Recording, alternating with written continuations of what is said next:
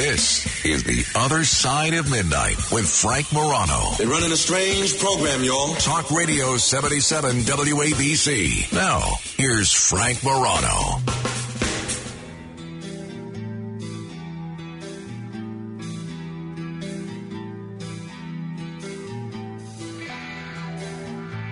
Good morrow, everyone. This is The Other Side of Midnight. I'm Frank Morano. Well, you've heard it repeated and said by many, including Ray Donovan, not the Showtime character played by Liev Schreiber, but the former Reagan cabinet official. Where do I go to get my reputation back? So often, I have seen people accused of crimes, sometimes not even charged. Sometimes they're indicted and the charges are dropped. Sometimes they are charged, and sometimes they go to trial and they're found not guilty. Or sometimes there's just rumors. And yet these people's reputations are irreparably smeared and scarred. And I have to tell you, when the Me Too movement first started gaining steam, and we saw a lot of really awful people be publicly called on the carpet for the misconduct that they were currently involved in or that they were previously involved in, I said, okay, that's great. I'm glad that person is no longer in a position to harass women or to sexually abuse people, and not just women. Some cases allege very serious misconduct of young men as well. But every day, it was almost like I was on this morbid game show. Do you remember what it was like 4 years ago? Pre-COVID. Try to put yourself in a pre-COVID mentality. 4 or 5 years ago, it was like you'd spin the wheel. And every day was, who is going to be Me Too'd today? And I would watch this. And I said so publicly at the time. And I said, this is really dangerous. We've gone from a place where people who've gotten away with sexual misconduct and other misconduct are being held accountable to now all you have to do is accuse somebody of something, and that's as good as a conviction. That's as good as a career ending. And I said, look, we are now in an era of trial by media. How about some evidence before we actually start costing people their jobs, their reputations, printing their names in the paper as sexual abusers? And I was one of the few voices. Since then, I get the sense that there's been a little bit of a backlash to the convict first, end career first, ask questions later mentality. And so often, those of us that raised questions about the allegations against whatever, you pick the boldface name of your choice, we were told the most important mantra was believe all women. Well, 5 days ago, there was a very, very important jury verdict. And I'm curious if this is going to be a harbinger of things to come. A jury awarded a former Clemson student falsely accused of sexual misconduct $5.3 million on defamation and civil conspiracy claims. Now, this case, which, I don't know, did you hear about this case anywhere else? I really had to dig to find this case. But this case has implications for the future of Title IX. A South Carolina jury awarded a former Clemson student $5.3 million. This is the result of a 5-year legal battle stemming from unfounded charges of sexual misconduct in 2015. This lawsuit was against 3 individuals, not Clemson, but campuses across the country took note of this. Peter Lake, who's a law professor, said that's a chilling award. And I wonder if this will be chilling. Will this cause campuses accusers and the media to think twice before dragging someone's name through the mud who's been accused of sexual harassment or sexual misconduct. Peter Lake told Inside Higher Ed, that's a publication that covers higher education, that kind of award, if it stands and isn't remitted in some way, is very impactful on college business and insurance operations. I would assume that every college in South Carolina is meeting this week to talk about the implications of this, and what's going to start happening if you get more of these verdicts is more Title IX systems will be literally supervised by attorneys. Colleges will have teams of lawyers. So Andrew Pampu is the fella here that filed this lawsuit back in 2017.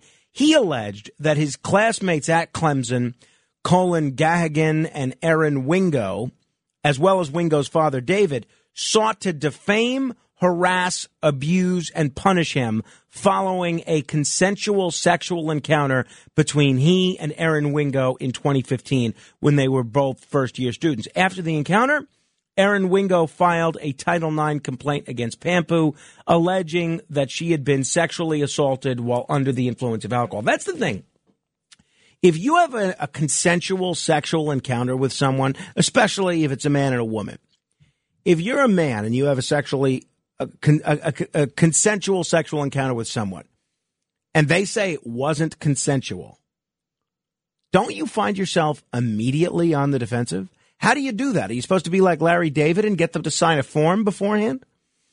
But according to Pampu's complaint, Wingo had been pursuing him and initiated the sexual contact the night in question, which happened to be his birthday, October 25th. Friends reported that Wingo was not intoxicated, and she remembered the encounter well enough the next morning to text Pampu and say, "Don't tell Colin Gahagan, her on-again, off-again boyfriend, what happened." It was only after Gahagan found out about their hookup that Wingo claimed she had been incapacitated at the time. Gahagan reportedly told her, "If you don't remember, then it's rape." The two began calling Pampu a rapist to their friends. Clemson's investigation found Pampu guilty of sexual misconduct and suspended him for 1 semester. When he appealed, his suspension was extended another 12 months. How's that for due process in the higher education system? While the appeal was pending, David Wingo sent a letter to Pampu's fraternity, Phi Beta Theta, and advising the national headquarters of the alleged misconduct and pending disciplinary action in clear violation of the Family Educational Rights and Privacy Act. Pampu was subsequently expelled from the fraternity, suspended from school for a year, expelled from his fraternity. Then, January of 2017, Gahagan texted, that's the boyfriend here, Gahagan texted Pampu, admitted he had conspired with Erin Wingo on the false rape charge, and acknowledged that she had, in fact, pursued him romantically. Quote, "You're innocent. I lied in that hearing. And Erin wanted to have sex that night," he wrote. Pampu sued Clemson for violations of Title IX and the Due Process Clause of the 14th Amendment, settling with the university in 2019 for undisclosed sum and the removal of the disciplinary citation. The jury trial that concluded last week included the deposition of 23 witnesses, approximately 10,000 pages of documents, and 14 discovery months. The truth prevailed here. And according to Pampu's lawyer, the jury sent a message that our society doesn't condone making false allegations of sexual assault, accusing someone of criminal activity when that did not, in fact, occur, because it can be damaging and it can lead to irreparable damages. It's hard to undo. The lawyer for the defendants, she said the case is not closed. So who knows? Maybe they'll appeal. So my question for you is, do you think this will make people that aren't victims of sexual abuse less likely to come forward and claim that they were? Additionally, on the other hand, do you think that this may make some people, women especially, who are victims of sexual abuse or sexual misconduct, do you think that this could make them less likely to come forward for fear that they themselves might have to get a lawyer and deal with a lawsuit from their accuser because they're not confident that they can prove their case. What do you think? What do you think the implications of this are? 800-848-9222. Now, this decision is apparently the largest ever awarded to a falsely accused student in a date rape proceeding. This is likely to encourage others, at least in academia, who've been falsely accused to sue. And it's likely, I think, all over the country. I don't think this is limited to South Carolina. I think it's likely that you're going to see universities start providing more protections for the accused in Title IX proceedings. And I think that's a good thing.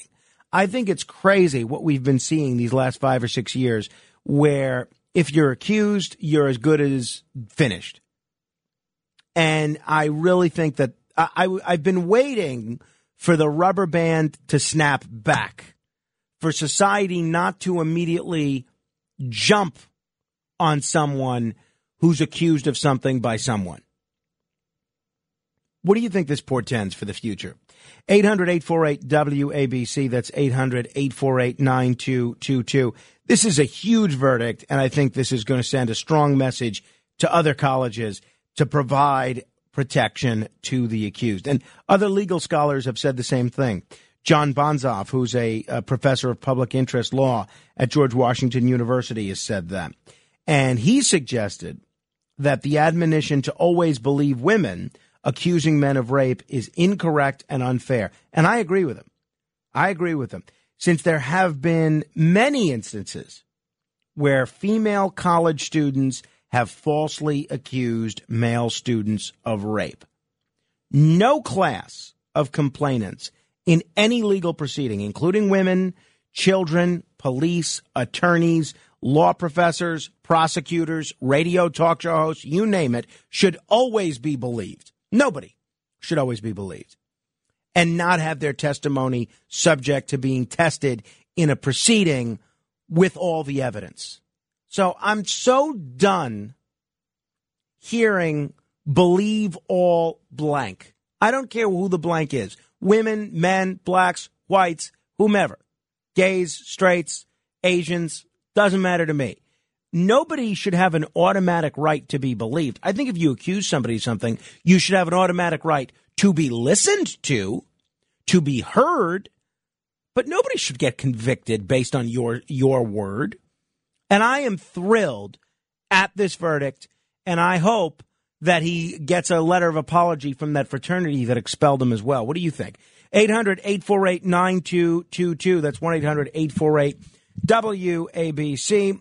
John Bonzoff said in a statement that he put out, the proper admonition should be don't disbelieve women, meaning that unlike all too often in the past, their claims should not automatically be doubted or dismissed. I agree with that.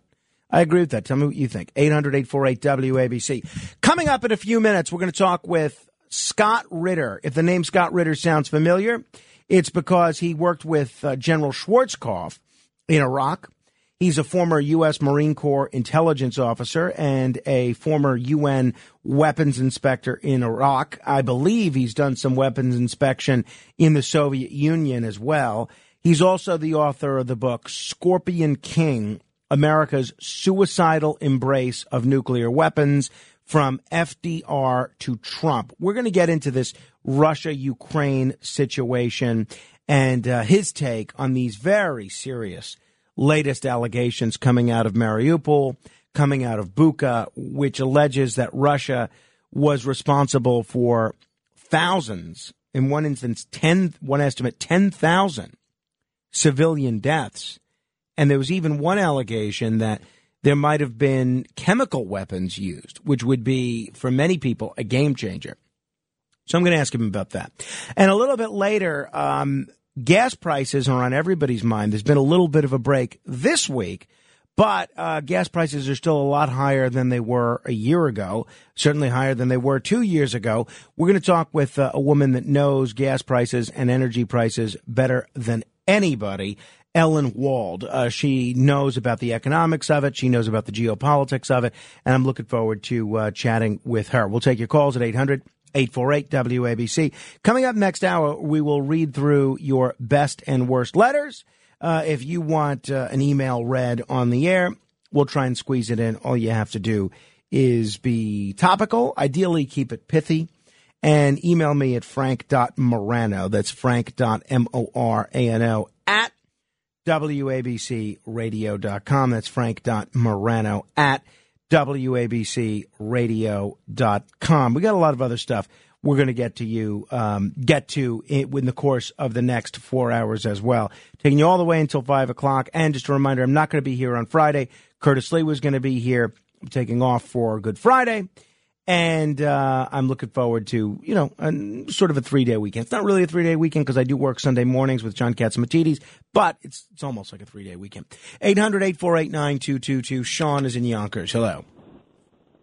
Hi, Frank. I usually call on other subjects, but the problem is that prosecutors in this country have absolute immunity from prosecution for prosecutorial misconduct. And this leads to them bringing cases to the grand jury that they know have absolutely no validity because their only goal is to win all cases at all costs and not to discover the truth. Well, I mean, again, he never ended up going before a criminal trial here. This was all university-wise, but still, even though he never went to jail or anything, the fact that he was expelled from a fraternity and found himself suspended for a year, I think is a pretty stiff penalty for a college student. I think one that was completely inappropriate. All right, we'll talk with Scott Ritter about the Russia-Ukraine situation straight ahead. WABC. Talk Radio 77 WABC. Frank Morano, 77 WABC.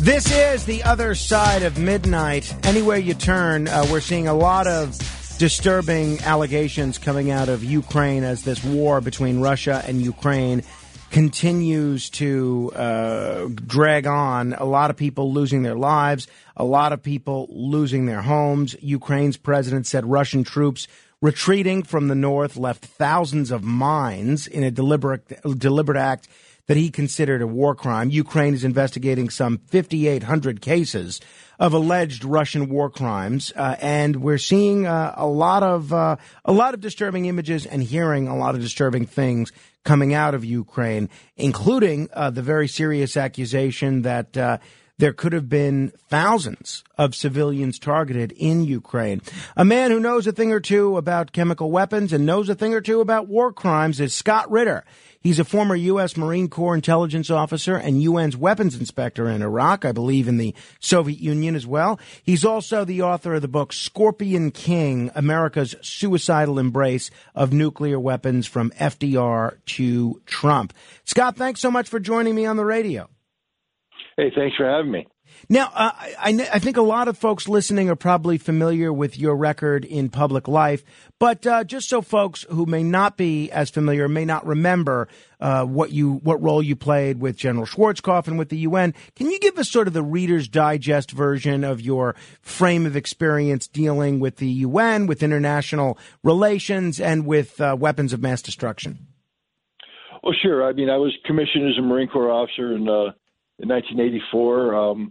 And in 1988, I was sent to the Soviet Union to implement the Intermediate Nuclear Forces Treaty that was signed between Ronald Reagan and Mikhail Gorbachev, banning an entire class of nuclear weapons. I was actually one of the first inspectors on the ground in the Soviet Union, and played an important role in writing the book, so to speak, on on-site inspections in an arms control environment. I did that for 2 years, and when that ended, I went back to the Marine Corps, got caught up in the Gulf War, Iraq's invasion of Kuwait. I served on the headquarters of General Schwarzkopf, was responsible for helping what we call the counter-Scud effort, trying to interdict Iraqi Scud missile launches before they could be fired against Israel or the Gulf Arab states. when that war ended, I left the Marine Corps, thought I was going to get a nice job in the civilian world, but as Al Pacino said in The Godfather, every time I try to get out, they keep dragging me back in, and I ended up getting asked to go to the United Nations to help create a intelligence capability to do on-site inspection in Iraq, this time to get Iraqi weapons mass destruction. I did that for 7 years. I resigned in 1998 in protest to what I believed was the interference of the United States government in the work of the inspections program. And since that time, I've been a critic of what I deem to be bad policy. It's not that I'm anti-American. Sure. I think the role of a good American citizen is to hold his or her government accountable for what they do in our name. And if the policy is bad and you have experience and you can say, we should probably be doing this differently, you have a duty to speak out. I think that's the one thing that you have in common with all of our listeners, whether they're on the left or the right or somewhere in between, is I think they would share that belief. Now, let's talk about the Russia-Ukraine situation. The conventional wisdom since this war began is some version of Putin is Hitler. He invaded a neighboring country, even though he didn't need to and had very little justification in doing so. And he's a madman, and he is the 100% villain in this whole affair. Do you agree, by and large, with that narrative? No, I actually take the opposite approach. Again, I'm not here to sing, Vladimir Putin's praises. Other people can do that. I'm just I have a realistic assessment of Russia in the modern age. And I recognize that as early as 2007, Vladimir Putin had been complaining that the expansion of NATO in the aftermath of the Cold War eastward represented a threat to Russia's security, and that Russia had been on the record telling the United States and NATO that continued expansion would be a red line that Russia would view as an existential threat to its security. I also recognize that, and starting in 2014, there was violence taking place in the ethnic Russian-dominated region of Ukraine known as Donbass, fighting that over the course of 8 years killed 14,000 Russian speakers, and that Russia took umbrage to this. I'm not going to justify the Russian invasion of Ukraine, but what I am going to say is that from the Russian perspective, they believe that they had every right under Article 51 of the United Nations Charter, citing preemptive collective self-defense, to go into Ukraine to stop what they believed was the genocidal attack from the Ukrainians on the ethnic Russians. So, Russia believes that it was justified. That's just the Russian belief. That's not Hitler-like. That's a country expressing its legitimate, self-defense interests. And that it'll be up to the world to decide whether or not Russia was justified to going in or not. But there's a difference between having a difference of opinion and calling somebody evil and, the modern day equivalent of Adolf Hitler. Now, we are seeing some very disturbing reports that more than 10,000 civilians may have died in Russia's siege of Mariupol. That's the word from the mayor of Mariupol. A lot of reports of civilian deaths in Bucha. There's a lot of charges of war crimes, and the Ukrainian president, Vladimir Zelensky, has indicated this is a genocide. What you've seen, do you believe those reports are true, number one? And two, if they are true, would that constitute either war crimes or a genocide in your judgment? I will say this, that the fighting in Mariupol was done in some of the worst possible conditions, urban warfare. And if there's a civilian population that was caught up in that fighting, there's a very real chance that they suffered extensive casualties. So I'm not going to challenge any assertion of thousands, even up to 10,000 dead. That is absolutely a possibility. And the same thing throughout Ukraine. The reality is in modern warfare, civilians pay a price. in the history of modern war, I think that they've shown that the ratio of civilian dead to combatant dead is generally 1-to-1. And we know that the Ukrainians have suffered close to 20,000 dead soldiers, and the Russians have suffered thousands of dead of their own.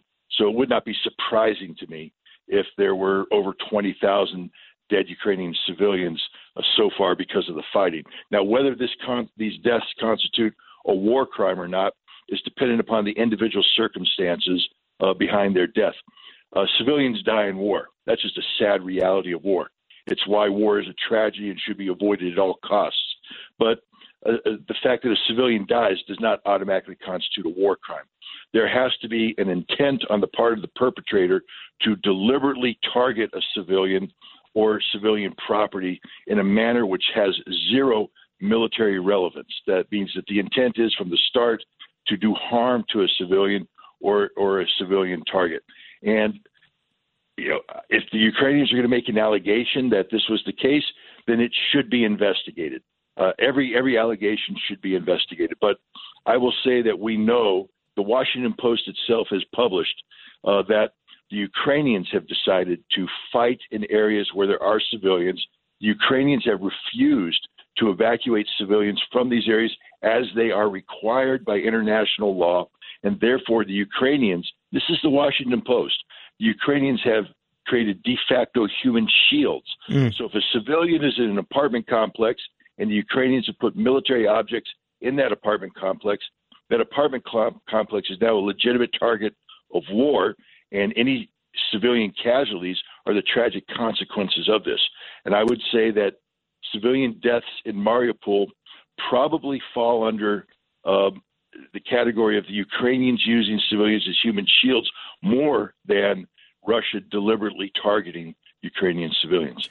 We're also hearing very disturbing reports from Ukrainian forces and Ukrainian officials that have now accused Russia of dropping chemical weapons on the city of Mariupol, causing troops and civilians alike to develop respiratory illness. The Azaz Regiment, which is a unit of the National Guard of Ukraine, posted to Telegram yesterday, Russian occupation forces used a poisonous substance of unknown origin against Ukrainian military and civilians in the city of Mariupol, which was dropped from an enemy unmanned aerial vehicle. The victims have respiratory failure and vestibulo-atactic syndrome. As someone that knows about Russia and that knows about chemical weapons, what's your view? Do you believe that this occurred? Do you believe the Russians are now using chemical weapons in Ukraine?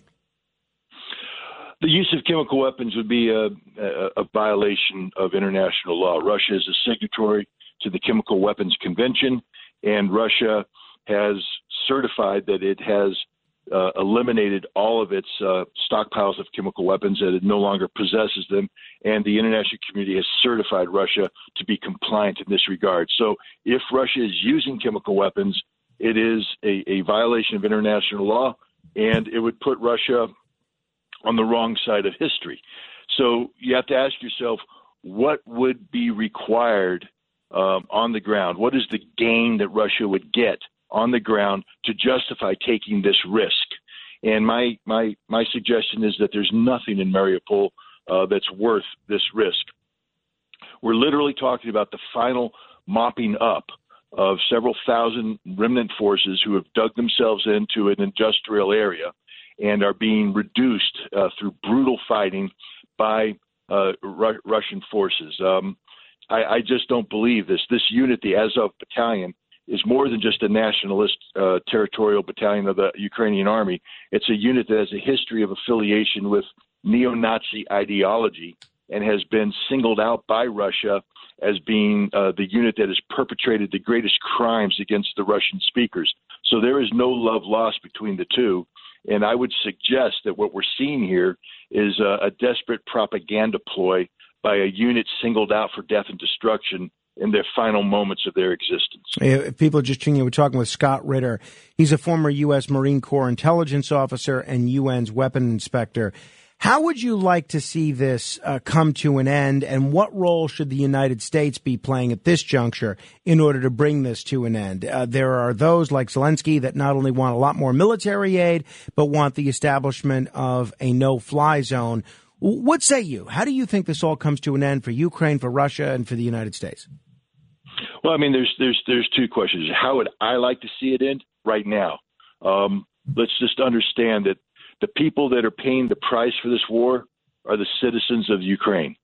Millions of them have been made homeless. Millions are refugees. Hundreds of thousands have suffered the direct consequences of this conflict, with tens of thousands possibly dead. And the longer this war goes on, the longer these innocent Ukrainian civilians are going to suffer. And so I wish this war had never started, and I would love for this war to end right now, so that there has to be no more suffering. Unfortunately, that's not going to happen. This war is going to end when Russia achieves its stated military objectives, which are the denazification. Russia has singled out units like the Azov Battalion that you discussed in Mariupol and others as having embraced and acted on this odious ideology, an ideology that my grandfather and millions of Americans' grandfathers traveled overseas in the 1940s to eliminate, that of Nazi Germany. It's alive and well and living in Ukraine today, according to Russia, and they are going to eradicate it. The second is the demilitarization of Ukraine. And what that means is that even though Ukraine is not a NATO member, since 2014, NATO has been training the Ukrainian military to NATO standards, and Russia views this as a threat. So they want to eliminate the NATO infrastructure that exists today in Ukraine. And those two military objectives are to achieve a third political objective, which is the neutrality of Ukraine, meaning that Ukraine will not be permitted to join NATO. The United States' role, I believe that the United States had a role in facilitating the conditions that led to the Russian invasion. And so right now, if the United States wants to continue the suffering of the Ukrainian people, then continue providing weapons to President Zelensky. The reality is this war is lost. Ukraine has lost this war. There's going to be more fighting on the ground that will bring an end to the Ukrainian military. And the longer it goes, the more the Ukrainian people suffer.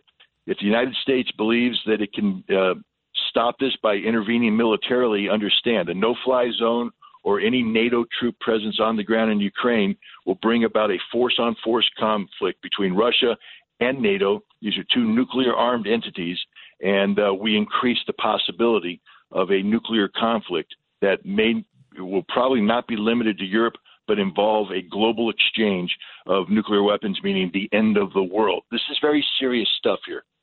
This is not a game.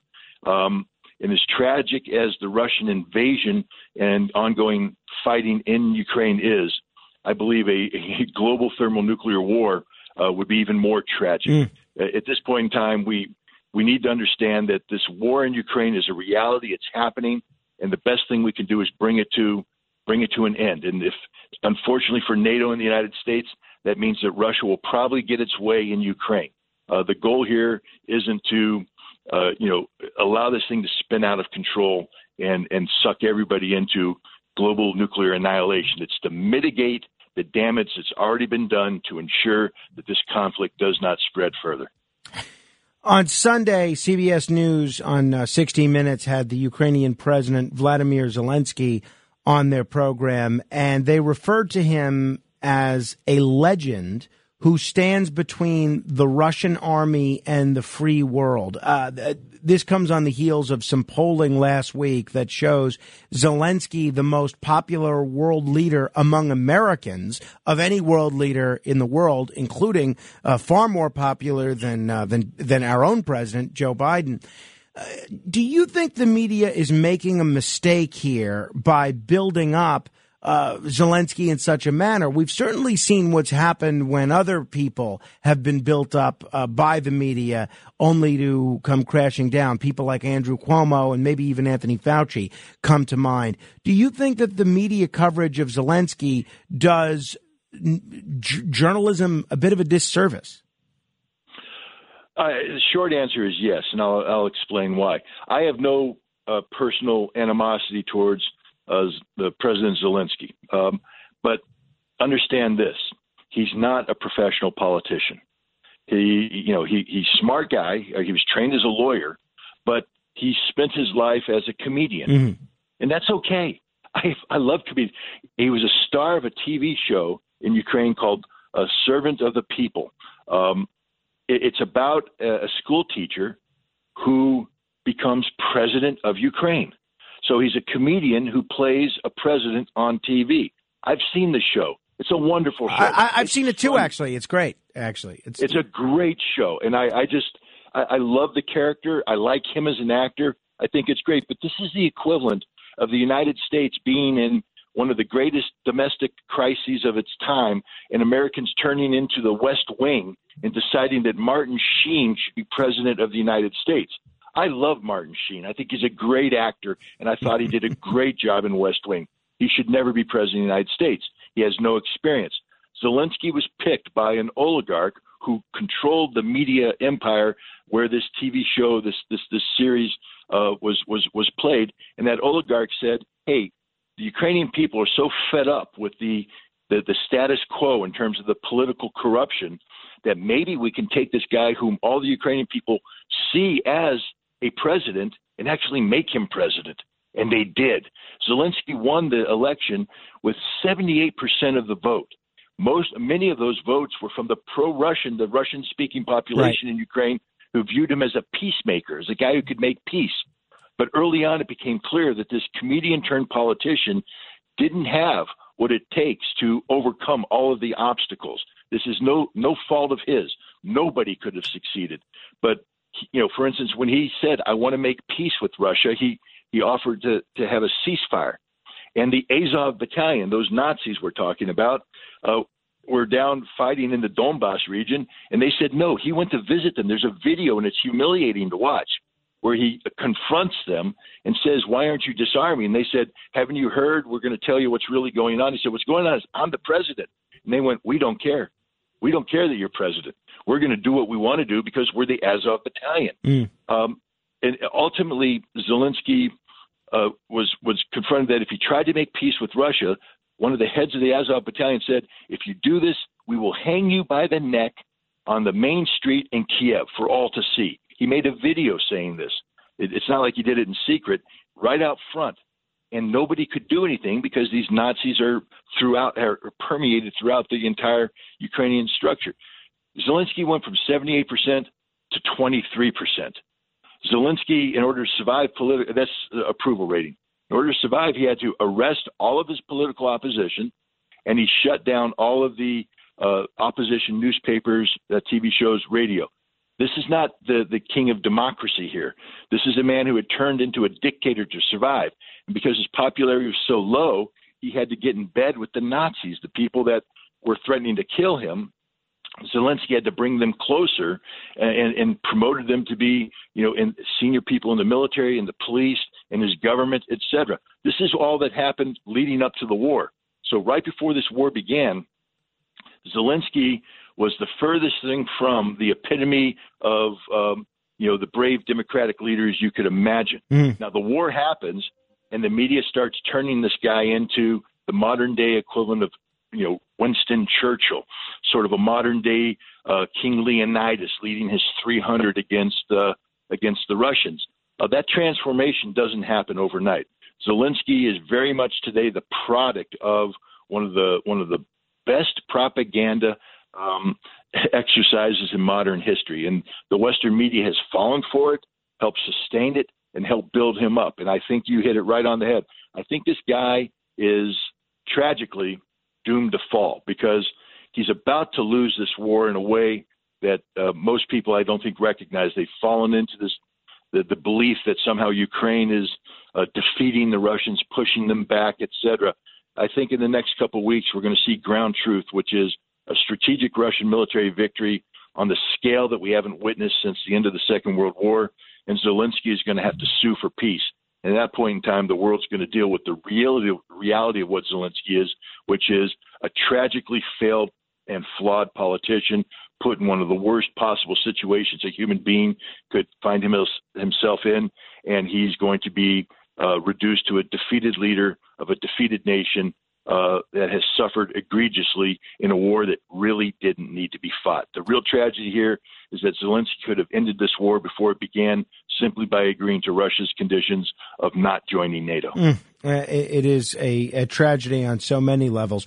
In terms of the media's role here, I read a report yesterday, actually, that indicated that the media they've actually covered, the major broadcast networks, ABC, CBS, and NBC News, have actually spent more time covering the war in Ukraine than they had covering the American invasion of Iraq 20 years ago at this same point. Now, isn't that pretty alarming that the networks spent more time covering Russia's invasion of a neighboring country than our own country's invasion of a foreign country? No, I believe it is alarming. I've taken great umbrage at the way the mainstream media has approached this conflict, and the bias that's built into their coverage. I have no problem with the news reporting things, and sometimes the news reports things that are controversial, that's difficult to get the totality of fact, and so they might have to be incomplete in their story and such. That's responsible journalism. Sure. But what we're seeing here is irresponsible journalism, where they're running with a story without checking all of their leads. They're leading off with suggestive things. For instance, that Russia is evil, that Putin is evil, that Zelensky is great, that Ukraine is great. I think that the middle is composed of a whole bunch of gray. It's not a black and white situation. It's very gray, very nebulous, very mixed, very confused, and the media should report it as such. But also the emphasis that's being placed on this conflict. Why? Why are we emphasizing this? Why are we heading in this direction, especially when we've failed to take a similar approach in terms of the intensity of coverage in a war that we ourselves waged back in 2003. Ask most Americans if they know what's going on in Yemen right now. They couldn't tell you. Yemen, Syria, anywhere else. And to be honest, I mean, I don't want to disparage, the average American, but they don't know what's going on in Ukraine either. They could parrot what they hear on TV, but what you're hearing and seeing on TV in the United States is so far removed from reality that if all you do is watch TV and repeat what you hear on TV, I can honestly say that you know nothing about what's going on in Ukraine. You're talking about these sort of unconfirmed reports of Russians just butchering civilians and so forth. I'll give you another example, too. Yes, first of all, yes, the situation in Bucha is far more complicated than the way it's been portrayed on TV. But also, the missile that hit the train station. Every day we're hearing, the Russians launched a missile against a train station in this Ukrainian city and killing, dozens of people. But what they're not saying is that missile, the Tochka-U, is not in the inventory of the Russian military. It is in the inventory of the Ukrainian military. The reverse azimuth leads to territory that was controlled by the Ukrainian military. It means it was launched from territory controlled by the military. And the serial number, and this is the kicker, the serial number proves that the missile was in the inventory of the Ukrainian army.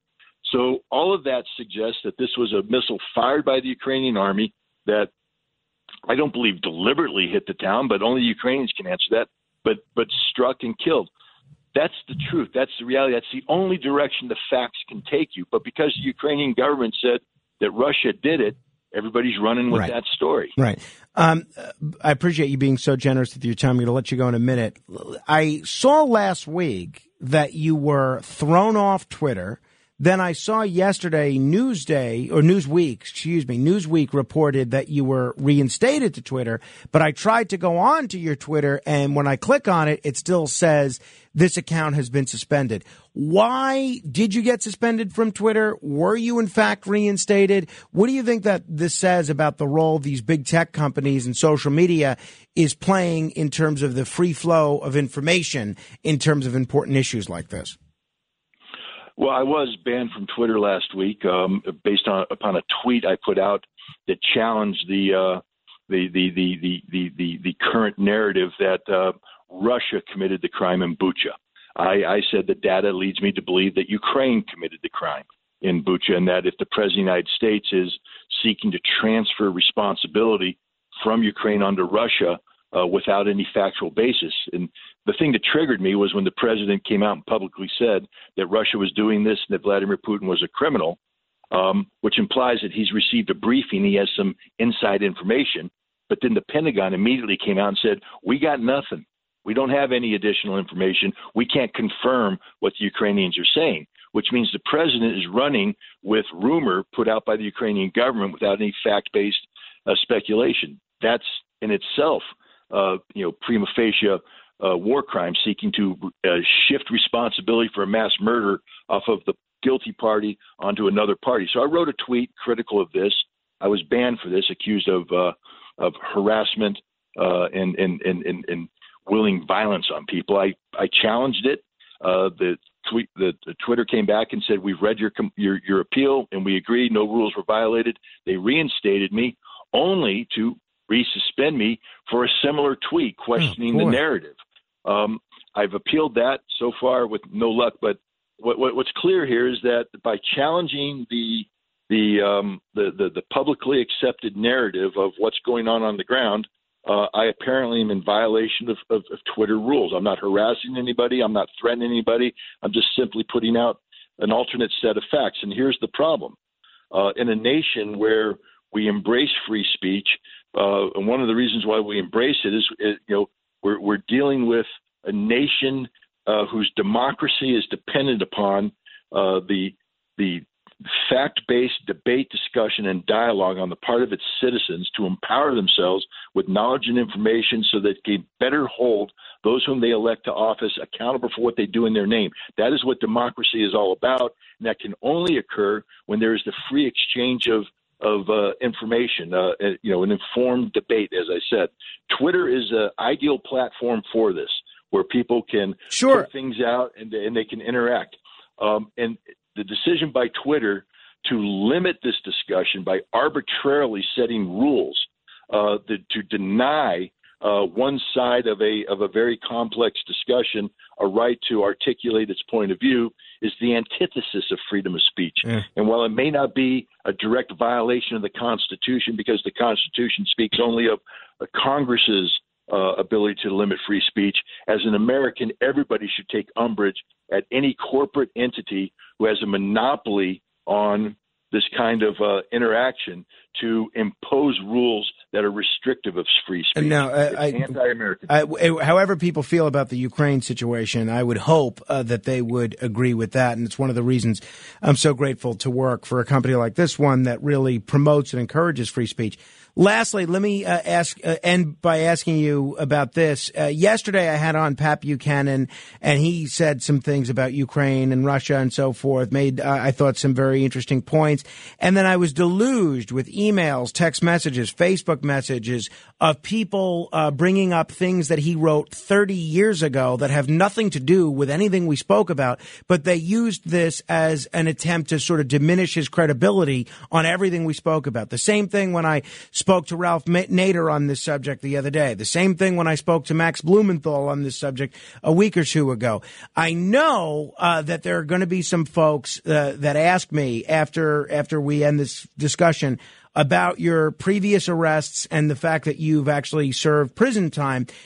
Explain to folks preemptively why any issues you've had with the law should not diminish your credibility on the issue of international affairs. Sure. I mean, first of all, I'll just say that, my point of view is that I was wrongly prosecuted, wrongly convicted. I'm innocent. I'm continuing to fight to conviction. That's my issue. And it's an issue which, frankly, most of the people out there aren't equipped to engage in a discussion with because they don't know the details. The other point is I don't care what they think about that. It doesn't matter. It has no relevance. I could have played baseball for the New York Mets and gone to the World Series and been an MVP. And that has no bearing on my background as a weapons inspector and an intelligence officer. You can't mix apples and oranges.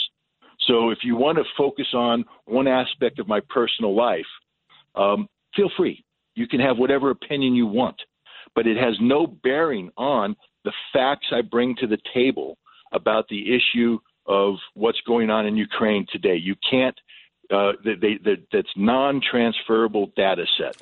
It's purely a deflection away from the fact that, let me say this: if people bring up the criminal case against me and use that as a means of attacking what I'm saying about Ukraine, it means that they have nothing to say about Ukraine. Well, agreed. And I felt that way when they critiqued all the other folks that I've had on this issue and said similar things. Scott Ritter, I very much appreciate the time this morning. Hope we could talk again in the future. Hey, thanks for having me. Thank you. 800-848-WABC. That's 800-848-9222. If you want to comment on any portion of my discussion with Scott Ritter. We'll continue in mere moments straight ahead. WABC. We are New York on New York's Talk Radio 77 WABC. Now, here's Frank Morano.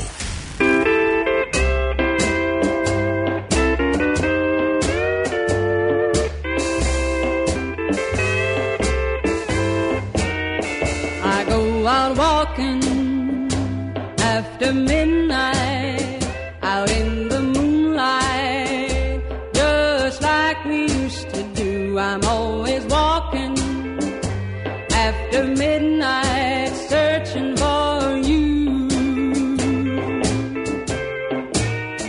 I walk for miles along the highway. Well, that's just my way of saying I love you. I'm always walking after midnight, searching for you. Patsy Cline, speaking for a lot of us night owls, am I right? You know what I didn't mention yesterday? I didn't realize it yesterday, but yesterday, actually technically Sunday, the 10th, was National Sibling Day. And so normally my siblings or me will post a photo of us together. But I guess because it was Palm Sunday, it escaped my mind, or I didn't realize it until yesterday. So I did post on Instagram a photograph, several photographs actually, over the last, 22 years of my siblings and me. So you could see a very young Frank Morano accompanied by his siblings, Nicholas, Alexander, and Claudia. And all you have to do is go to Instagram and search Morano Vision. That's Morano Vision. The other thing I've been wondering is a friend of mine, my friend Nick, came over the other day. Great guy, big listener to the show. And he had given me a Kindle a couple of years ago. And I am a book person. I like to hold the book. I like to fold through the book. He is trying so hard to win me over to a Kindle. Now, I gave the Kindle that he gave me to my wife because she was commuting at the time and she really liked it. I bought her some ebooks for the Kindle. He is working so hard on trying to get me, to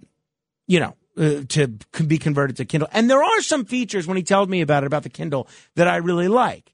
That you can get these samples of books, decide if you want to read it, the search function. So you know what it is? It's too trendy for me. I'm such an old-fashioned guy. I kind of shun anything that's too modern. But I'm curious if anybody out there is like me, that they're like a regular paper book person, and all of a sudden they have now been won over to the cause of a Kindle. Call me, 800-848-9222, or you can email me, frank.morano@wabcradio.com. Jim is in Manhattan. Hello, Jim. Hello, yes. I want to ask you, why do you always, regarding Ukraine, you always bring so-called people who all them pro-Russian?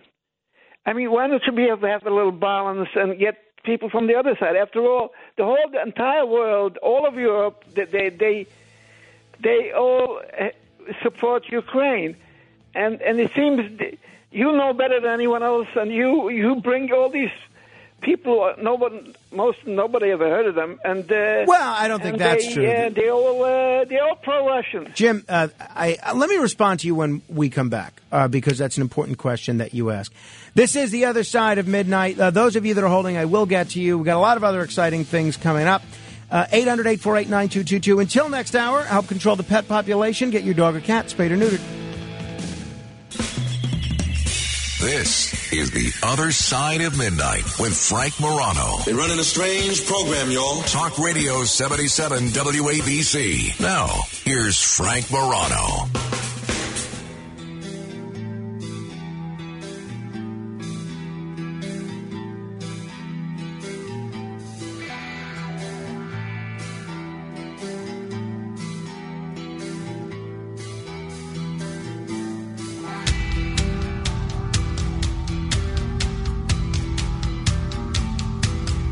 Good morrow, everyone. This is The Other Side of Midnight. I am Frank Morano.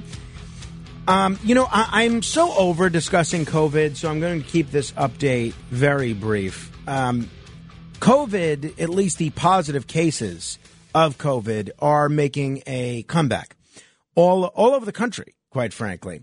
By the way, one thing, I want to come back to that in a second, but we are now seeing COVID cases up in many different parts of the country.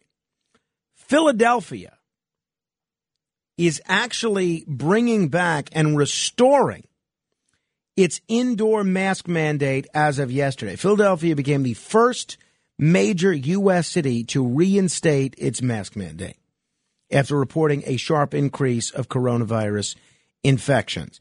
Confirmed COVID cases have risen more than 50% in 10 days, the threshold at which the city's guidelines call for people to wear masks indoors. Now, I was very unhappy with Mayor Eric Adams' decision to continue to have 4-year-olds, 3-year-olds, and 4-year-olds, 3-year-olds, and 5-year-olds still wear masks. I'm over it. And I hope that New York does not go in this Philadelphia direction. Now, Adams was at that White House Correspondents' Dinner, or the Gridiron Dinner. I think it was the White House Correspondents' Dinner. Where it might have been the Gridiron Dinner. Whatever. These all events of self-congratulating and backslapping, they all blend in my brain. And apparently 10% of the attendees at that dinner, including Eric Adams, including Anderson Cooper, they got COVID. And they're all going to be just fine. So Eric Adams, so far, even though that he now has COVID, he hasn't given any indication that he's going to follow Philadelphia's lead. But don't be surprised if you start seeing more and more calls to bring back these COVID restrictions. I can't tell you what a mistake that it would be. New York, New Jersey, California. New study published by Steve Moore's group, the Committee to Unleash Prosperity. You could hear Steve Moore on Saturday, after my friend Larry Kudlow. And I realize Steve Moore has an ideological axe to grind, but I'll mention this anyway. New York, New Jersey, California failed in their handling of the COVID pandemic because of stringent lockdowns and policies, while Florida was among the best performing states in the country. So this study graded states by comparing COVID outcomes based on the number of deaths, the economy, the impact on education. Overall, the bottom 10 on the study's report card were dominated by states that had the most severe pandemic lockdowns. Look, I think I agree with that. I think New York's approach to this was heavy-handed and ineffective. And if you look at how Florida handled this, you didn't see, even though they had a lot more freedom to actually live life, you didn't see deaths like you did in New York.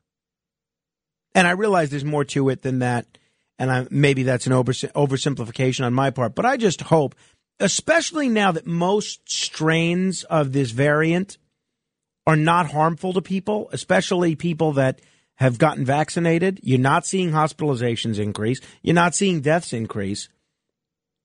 I think there's a very good chance that, this is becoming even milder than the flu.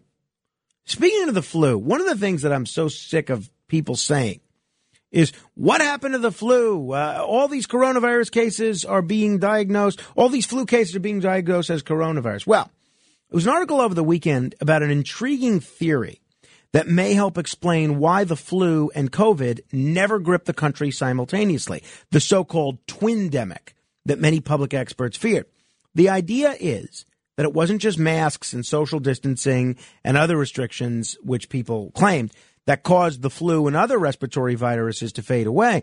Rather, exposure to one respiratory virus may put the body's immune defenses on high alert, barring other intruders from gaining entry into the airways. The biological phenomenon called viral interference may cap the amount of respiratory virus circulating in a region at any given time. So I hope that more cities do not do, at least the city that I'm living in, what Philadelphia is doing and bring back these restrictions which tortured us for so long. I'm not trying to diminish the impact of the coronavirus. I know people that died of the coronavirus. I recognize that it can be a very serious thing. But at the end of the day, I think you have to make decisions about your own health. When I talk to someone that says they don't want to go out because that's what's best for them, I don't shame them or anything like that. But don't tell me, who's vaccinated and boosted, that I need to wear a mask on a bus or an airplane. Let me go about my business, especially now that this is a virus that doesn't appear to be seriously making anyone ill or killing anyone. And someone who said almost the same thing on Sunday on ABC's This Week with George, it's just ABC's This Week. It's not with George Stephanopoulos anymore. On ABC's This Week was Dr. Anthony Fauci. Listen to what he said here. There will be, and we've said this many times, even in our own discussions between you and I, that there will be a level of infection. This is not going to be eradicated, and it's not going to be eliminated. And what's going to happen is that we're going to see that each individual is going to have to make their calculation of the amount of risk that they want to take in going to indoor dinners and going to functions, even within the realm of a green zone map of the country, where you see everything looks green, but it's starting to tick up. So you're going to make a question and an answer for yourself, for me as an individual, for you as an individual. What is my age? What is my status? Do I have people at home who are vulnerable that if I bring the virus home, there may be a problem? So we're at that point where, in many respects, she's correct, that we're going to have to live with some degree of virus in the community. This COVID is here to stay. But thankfully, it's here to stay as it is now. I don't think it's going to come back to what it was when it was causing all sorts of death and destruction. But Fauci's right there. I would have loved to have heard this from him a year ago, that people have to make decisions about what's right for themselves. Let me take you back in time to a couple of years ago when Fauci was talking about the flu. And they were talking about getting the flu shot. This is what Fauci said. But she's had the flu for 14 days. Should she get a flu shot? Well, no. If she got the flu for 14 days, she's as protected as anybody can be, because the best vaccination is to get infected yourself. And she should not get it? If she really has the flu, she definitely doesn't need a flu vaccine. If she really has the flu. She should not get it again? No, she doesn't need it, because it's the most potent vaccination is getting infected yourself. Now, why is that tone so lacking when it came to natural immunity from COVID or acquired immunity from having the disease? I have said that I think that in some respects, this Omicron variant, which it seemed like everybody got in December, was in some cases the best thing that could happen to us, in that nobody got super sick for the most part. I don't want to say nobody, but most people did not get super sick. And instead, they were able to acquire immunity to protect them from more severe strains of this virus. That was my take. 800-848-WABC. If you want to comment, that's 1-800-848-9222. Jimmy is in Rockland County. Hello, Jimmy. Hey there, Frank. You're not alone in the book reading business. I prefer the paper. For what reason we love it, but it just has to be that way. How come? How come you're like me and prefer the paper? Why? I'm 55 years old, and I love old cars and everything old. I just don't like the new stuff. So it's just that sort of vintage feel of nostalgia, right? I believe so. I'm also somewhat, what do they call that? When you have, like, not neurotic, but compulsive, whatever they call that. And I like to look how many pages I'm going to have left in that chapter, so I know how much I have to concentrate, how much effort I have to give to that chapter. And it's just the whole, but I love the paper books, and I've been given these tablets and Kindles and everything from every relative, my daughter. I'm like, no thanks. Well, I hear you, Jimmy. Thank you. I think we're kindred spirits. 800-848-9222. Oh, let me respond to what the caller, I don't remember the caller's name, Jimmy. I don't remember the previous caller's name, but I don't know. He was very respectful of asking why so many of the guests that we have on all question the conventional media narrative. Couple of things here. One, we have had on during the war a couple of people that have differed from that. But I'll admit that the overwhelming preponderance of guests that we've had on analyzing this Russia-Ukraine situation are people that are questioning what the mainstream media is saying. And the reason, and we are going to do a debate, I think on Monday, we're going to do a debate with people on both sides of this issue, so it's not just me presenting a one-sided perspective. But the reason that the reason that I have sought out these people on the left, on the right, non-political, in the United States, in Russia, wherever, is because, I remember when they used to ask Rush Limbaugh, why do you never have any liberals on the show?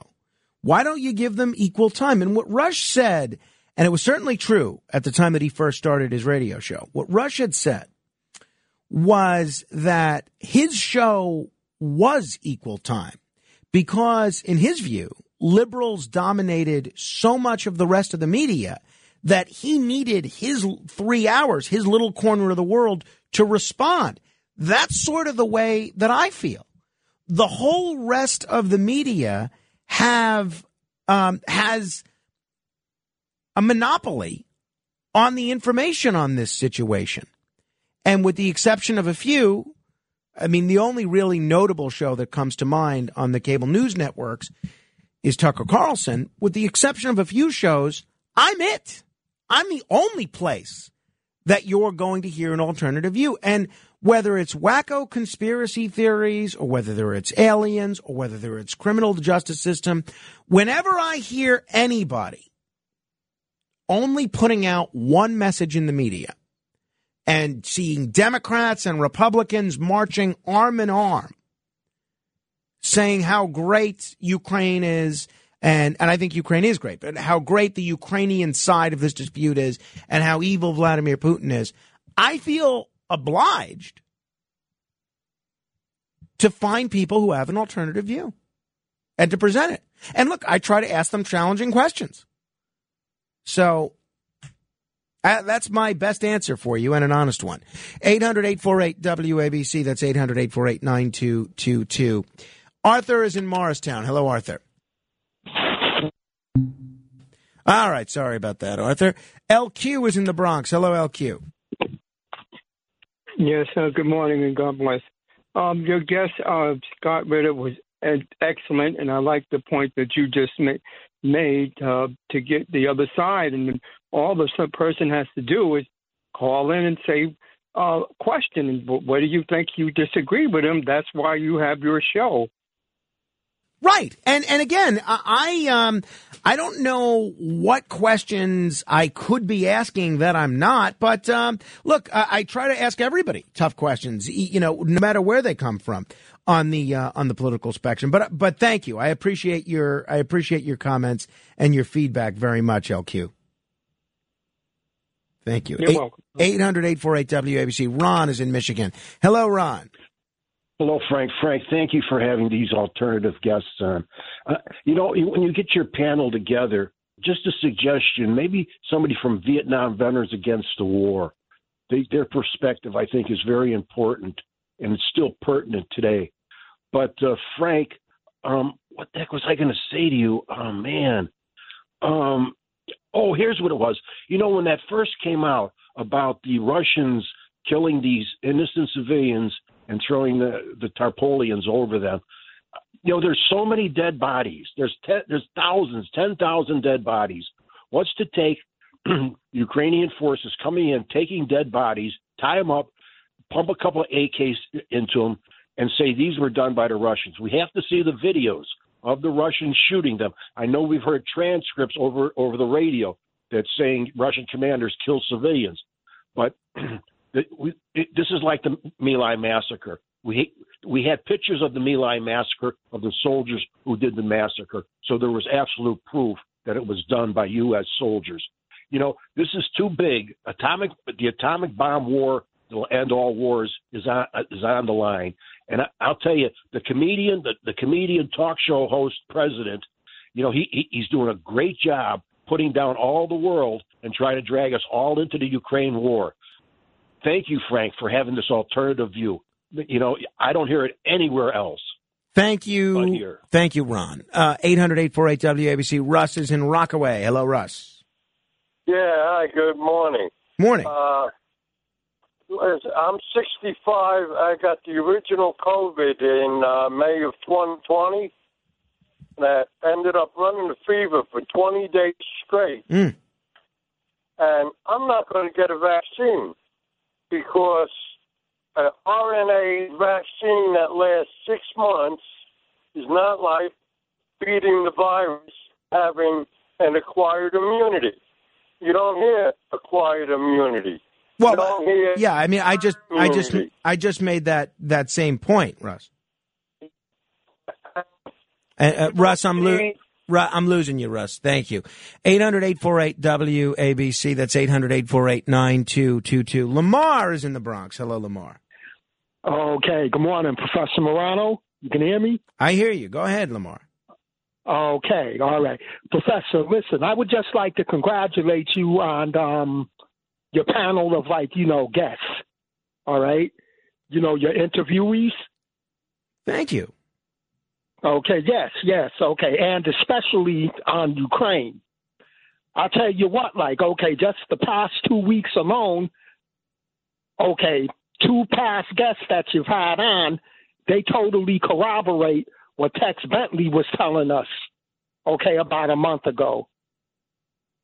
Well, I know a lot of them do. Look, I'm all for presenting that perspective, but I'm all for questioning every perspective. That's my view.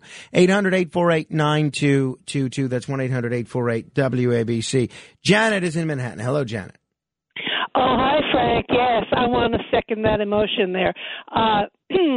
Scott Ritter is totally brilliant, and if only the world had enough sense 20 years ago to listen to him instead of to Colin Powell. If Colin Powell had enough sense to listen to Scott Ritter, he wouldn't have embarrassed himself going up before the UN telling everybody that Saddam Hussein had weapons of mass destruction when he didn't have any. If you remember, now the gentleman called before said nobody knows these people that you interview. Well, everybody knows Scott Ritter. Right. Until they took him off the air and everybody was afraid to put him on the air. He would tell anyone who would listen. He was the head, the chief weapons inspector for the UN. He had documentation of every single weapon that Saddam Hussein ever had, and he had documentation that 98% of them were destroyed, and the only 2% that were left were chemical weapons that had fizzled out a long time ago and were not even harmful. Now, think 1 million lives, and the estimates go as high as 1 million Iraqis died in that war, and how many hundreds of thousands of Americans got sick, got post-traumatic stress disorder, and we'll be paying for that for the rest of our lives and their lives. So, yeah, I mean, Scott Ritter knows what he's talking about when he talks about weapons. And you notice he's very careful. He tells you what he knows and what he doesn't know. And if he can say, well, the Ukrainians have that weapon in their arsenal and the Russians don't, so that seems to indicate that maybe the Ukrainians did it. He gives you, the evidence. And anyway, I just think it's great that you have him on. Thank you, Janet. I appreciate the feedback very much. 800-848-9222. That's 1-800-848-WABC. Phil is in Mendham. Hello, Phil. Hi.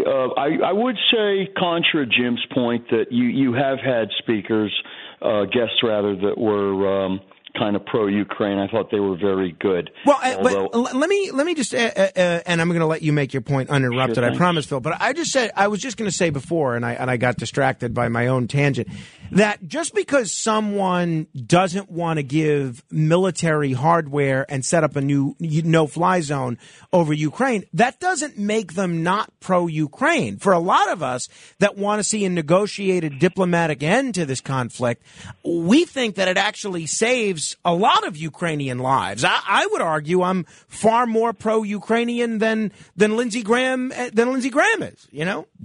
I understand the theory, but I'm thinking that it's a little bit like Neville Chamberlain letting Germany have Czechoslovakia in the interest of calming the situation down, and that kind of an appeasement really was just a recipe for a lot more war. But I wanted to address Bucha, because I'm surprised nobody has mentioned this about that. Bucha, the Russian denial was debunked when they located satellite photographs that indicated that corpses that were laying there tied up had also had the satellite photograph it 3 weeks prior when the Russians occupied the city. So that is why they did do it, and that is why the giant consensus of all of the experts involved in that analysis is that the Russians did commit those atrocities. And your guest is the guy that said that because it's up in the air, which it's not, and Biden sort of supported that theory of the experts that Biden is a war criminal, and I don't believe he's called Putin a war criminal yet. So I'm a little bit shocked at all that. All right. Thank you, Phil. 800-848-9222. Al is in Manhattan. Hello, Al. Hey, Frank, what's going on? You tell me, man. You tell me. Well, I'm going to tell you. I got a few observations here, so I'm going to make it a little bit light tonight. So, first of all, your girl Molly, I just spoke with her. I said, I don't understand. Every time I talk to you, you're very nice to me. And you had a problem a few weeks ago with somebody. She says, yeah, it happens from time to time. So I gave her a new AKA. You remember Underdog with Miss Polly Purebred? Absolutely. This is Miss Molly Purebred now. I think Underdog had a thing for her anyway. Wait, you have a thing for her? No. I'm saying Underdog had a thing for Miss Polly. Yes. Yeah. Okay. So now, you ever notice when you're in a certain location, something clicks in your head? Like, I know when I'm in a certain location, I'll call the same person every time. It's just through association, I guess. So every time I pass South 6th Street, I think of Frank. I don't know why, in Brooklyn. But then I look over, there's a place called Ping Pod. P-I-N-G. Oh yeah, I really want to try that place. As soon as my son starts sleeping through the night consistently, I'm going to start going there every day after work to play. It sounds like a great place. Have you been there? Well, no, from the outside, I'm watching them play. They have like TVs that you can watch them playing. They're on the other side of the building. It looks like a nice place. No, it does look cool. I'm looking forward to playing it. You could not only play with other players, but they have these ping pong robots that you can play with as well. Thank you. 800-848-WABC. Igor's in Fair Lawn. Hello, Igor. Yes, hi, sir. The previous gentleman have his opinion about it and said that comedian president of Ukraine trying to drag United States to the conflict. And how about my opinion that United States of America drag Ukraine to the conflict? Is it true? It could be real. Do you know what the foreign minister of Russia just said today? That they're not fighting with Ukraine, they're fighting with domination of the United States of America in the world. That's what he said. That's where we have a conflict between Russia and the United States of America. It is a real reason for the war. And this war could be avoided if United States behave a little bit different.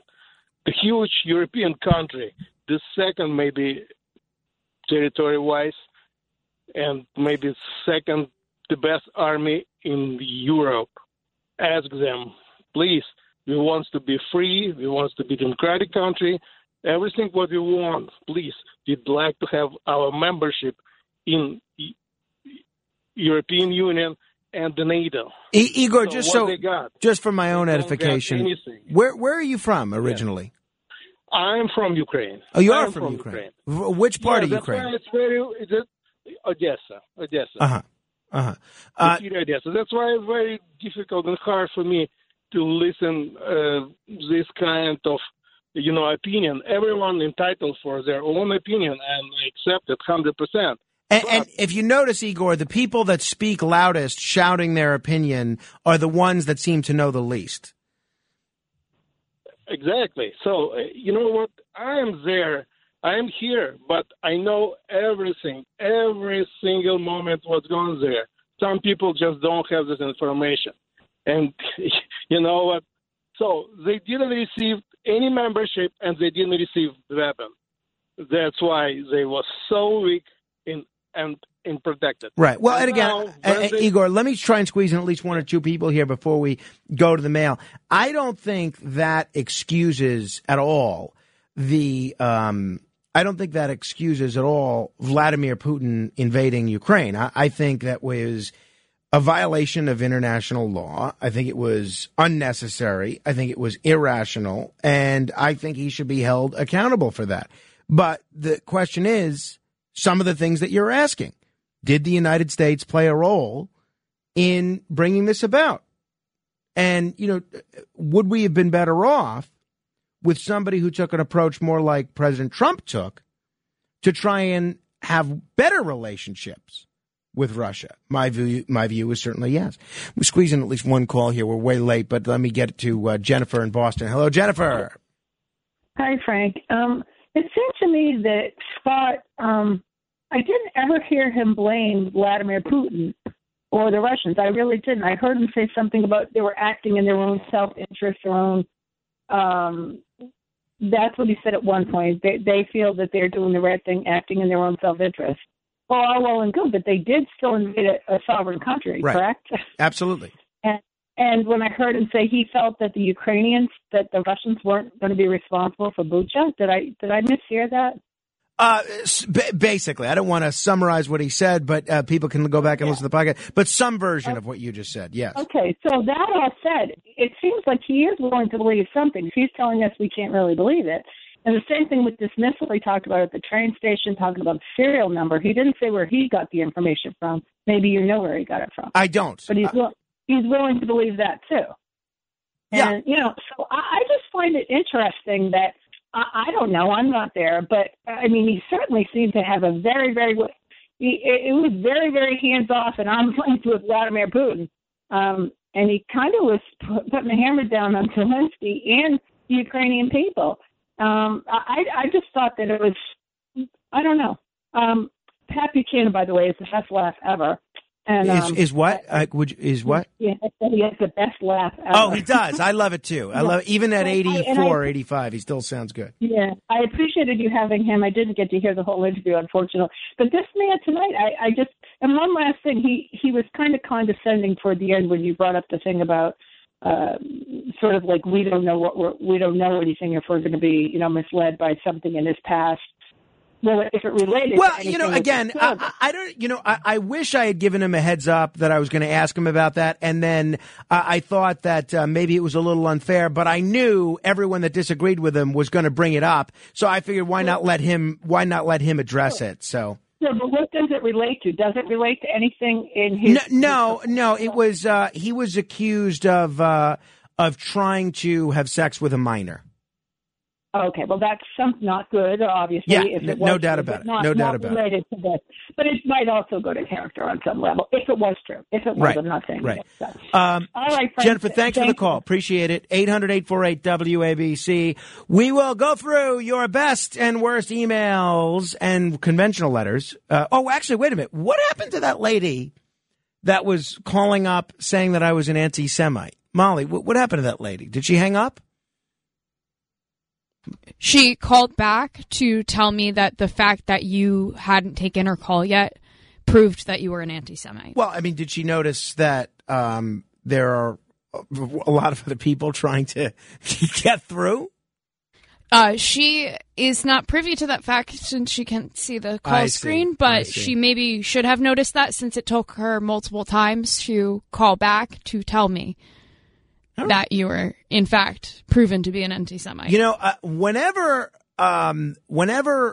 people like to take a shot at me for having Pat Buchanan on or Ralph Nader on or whomever, they love to throw out that label anti-Semite. So a few years ago, when a woman called into another radio program to say that I was a Jew hater, my best friend growing up, from the time we were 2 years old, still a very close friend to this day, my best friend, Brian Silverstein, put out the following statement. I've had the privilege of knowing Frank Morano for decades. As someone who has grown up with him and come to consider him one of my closest friends, I could tell you unequivocally that he is not an anti-Semite. We've discussed many issues over the years, including politics, international affairs, sports, our professional lives, and our families. Not once in our multitude of conversations did I think for 1 second that Frank had anything in his heart but love for the Jewish people. This fondness for Judaism and adherence to it was on full display when he attended my bar mitzvah, of which he received a candle. When he came to my home for a Passover Seder, and when he proudly wore a yarmulke in respect for Jewish traditions at several religious functions he attended, including my wedding. I remarked to Frank recently that he might be more Jewish than some actual Jews. Not only do I deeply regret that a fine man like Frank Morano, who has not only been a stalwart defender of the Jewish people, but a great spokesman and advocate for all things related to our community, has had to see his name dragged through the mud for no reason. But I deeply regret that this sort of name-calling and hate-mongering might have a chilling effect on allowing full discussions of what's happening in the Middle East in general and Israel specifically. No one should be hesitant of commenting or giving information about the Israeli-Palestinian conflict for fear that they might be called an anti-Semite. I rarely like to make pronouncements about what's in someone else's heart or mind, but I can state without reservation that Frank Morano does not hate Jews or any religious or ethnic group. There you go. Certified as a pro-Semite by Brian Silverstein. And, you know, my wife is considered Jewish. She's not a practicing Jew, but my wife is considered Jewish. Her sister, my sister-in-law, who lived with me during the pandemic, is an Orthodox Jew. I was at my sister-in-law's Jewish wedding. And, you know, my son is considered Jewish by the folks that keep track of these things. So I think I rest my case in terms of my pro-Semitism. All right. We're going to go through your best and worst letters in just a moment. This is The Other Side of Midnight. I'm Frank Morano. Straight ahead. WABC.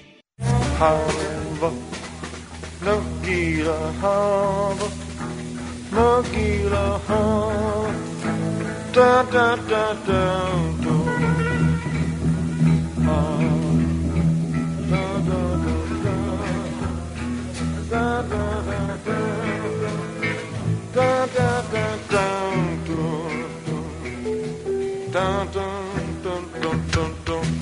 The great Elvis Presley singing Hava Nagila. Before we get to your letters, let me squeeze in a couple of quick calls here. 800-848-WABC. Stuart is in Forest Hills. Hello, Stuart. Okay, Frank, I was forced to call you now. So, number one, I'm Jewish. My mother escaped the Holocaust from Poland in 1939. Next, when I went to Queens College, Frank, I was the president for a good number of semesters of the Queens College Jewish Defense League. I know what anti-Semitism is. I have relatives in Israel. I've been there. You are the extreme opposite of anything like that. For anyone to accuse you of that is literally cheapening the accusation for when it should be used.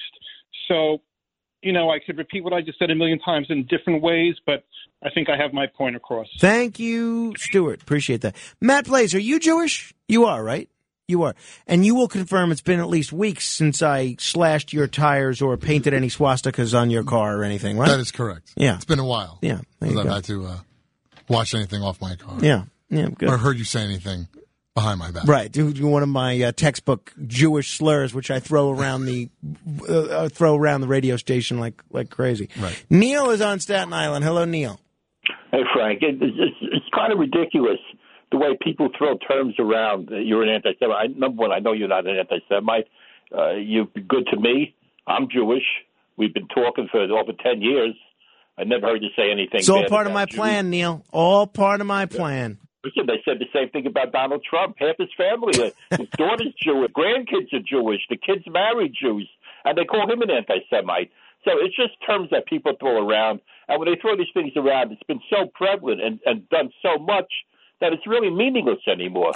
Yeah, I couldn't agree more, Neil. And you know what? I think almost that people say that when they can't respond to the factual arguments that somebody makes. It's much easier to throw an ad hominem attack at somebody. Well, you know, Frank, I don't like Pat Buchanan, and I didn't listen to him.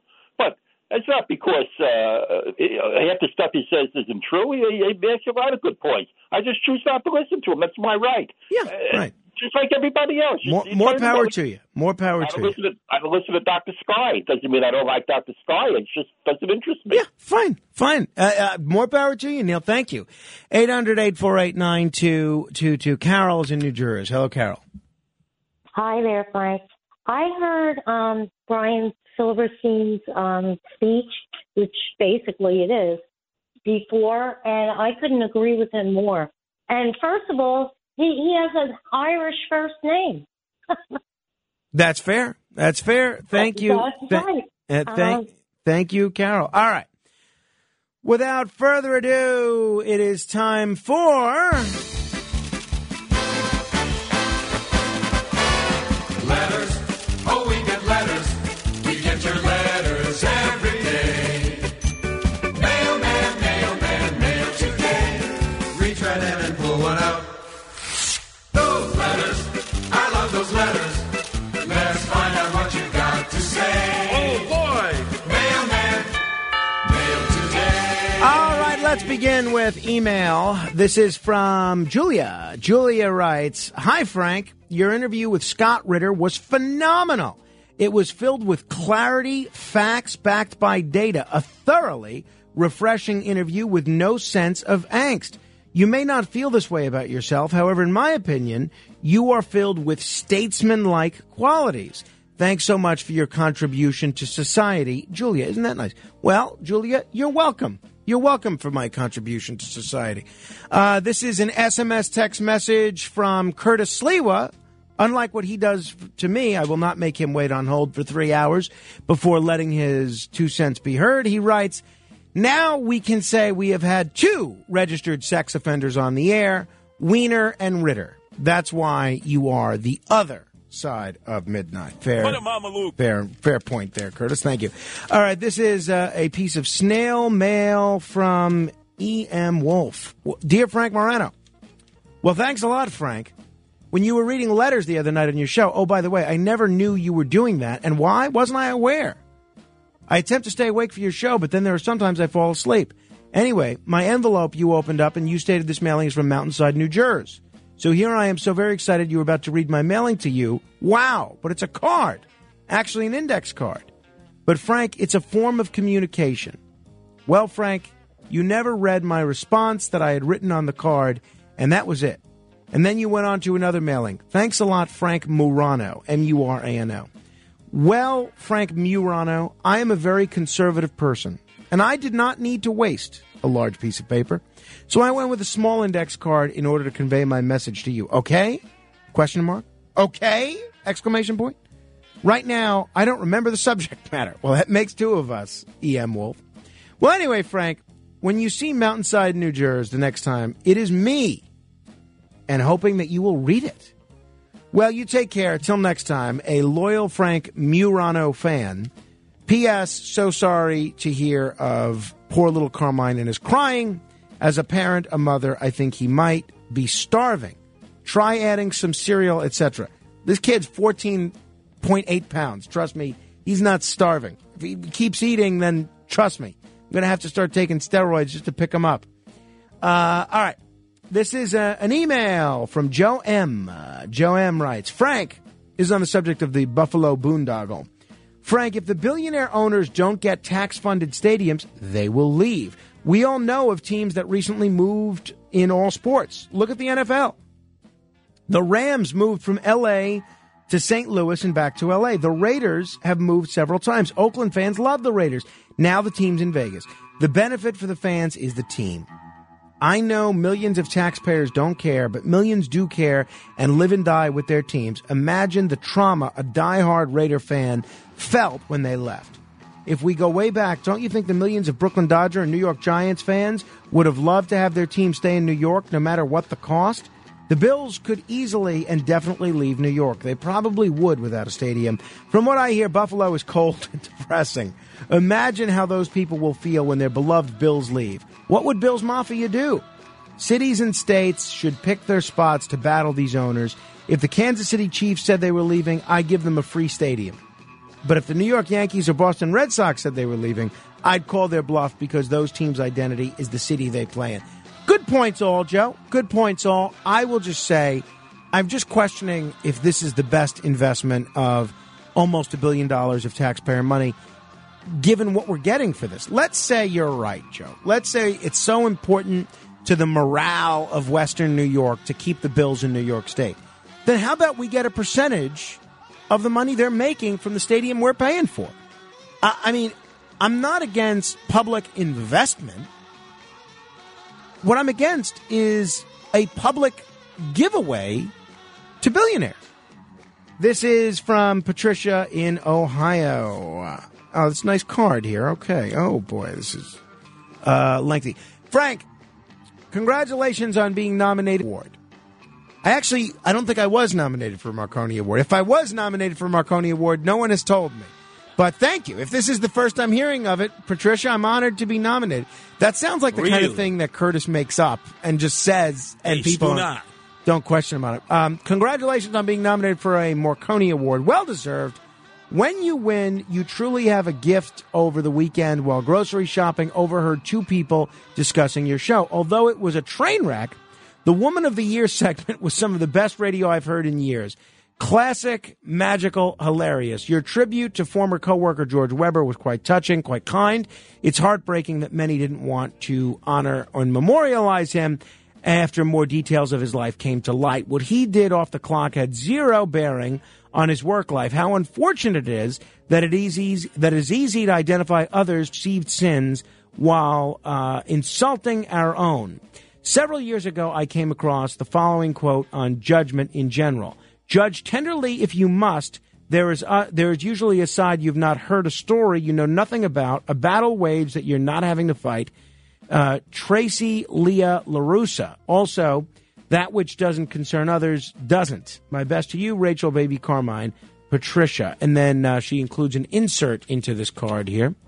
You mentioned that your recent throat discomfort is attributed to acid reflux. I had a good remedy for regular sore throat pain. Steep 1 teaspoon of dried thyme or sage in half a cup of water for 5 minutes. Strain, cool, gargle.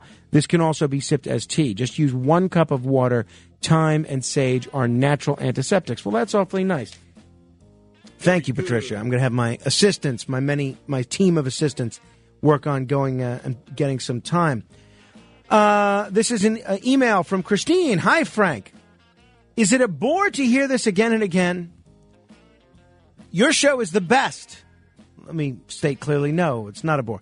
And because I love radio so much, I'm so grateful to have found you some months ago. I appreciate you're trying to make sense of the Ukraine situation. So are we. So I loved your interview last night with Max Blumenthal, which I played for my husband tonight at dinner. He found an interesting article about this written 7 years ago, but relevant in The Guardian. And then it has to do with the neo-Nazis that are fighting in Ukraine. He also said that apparently there are several large streets in Ukraine named for famous Azovs relatively recently. What? The whole thing makes you aware of how complex the situation is and how the media is painting things in a simplified, sometimes inaccurate way. We listeners love when you talk about your personal life, so keep sharing with us. And because we care about you, we're glad your throat feels better. Hope it gets better and better. Awfully nice, Christine. Thank you. This is an envelope addressed to Frank Morano, M-A-R-A-N-O. So far we have 3 spellings of Frank Morano for the day, M-O-R-A-N-O, M-U-R-A-N-O, and now this is the M-A-R-A-N-O. Dear Frank, I am a 90-year-old person in possession of an old LP album inherited by my mother-in-law from her shore house in Forked River, New Jersey. Here's some info. Phil Spector's 20 hits, over, turning the index card over. In Good Shape album, published 1976, printed, made in England. The Ronettes, Tina Turner, Righteous Brothers, Darlene Love, Crystals, and more. Do I have trash or treasure? So I guess if Gloria is asking is if they're valuable or not. And truth is, I have no idea.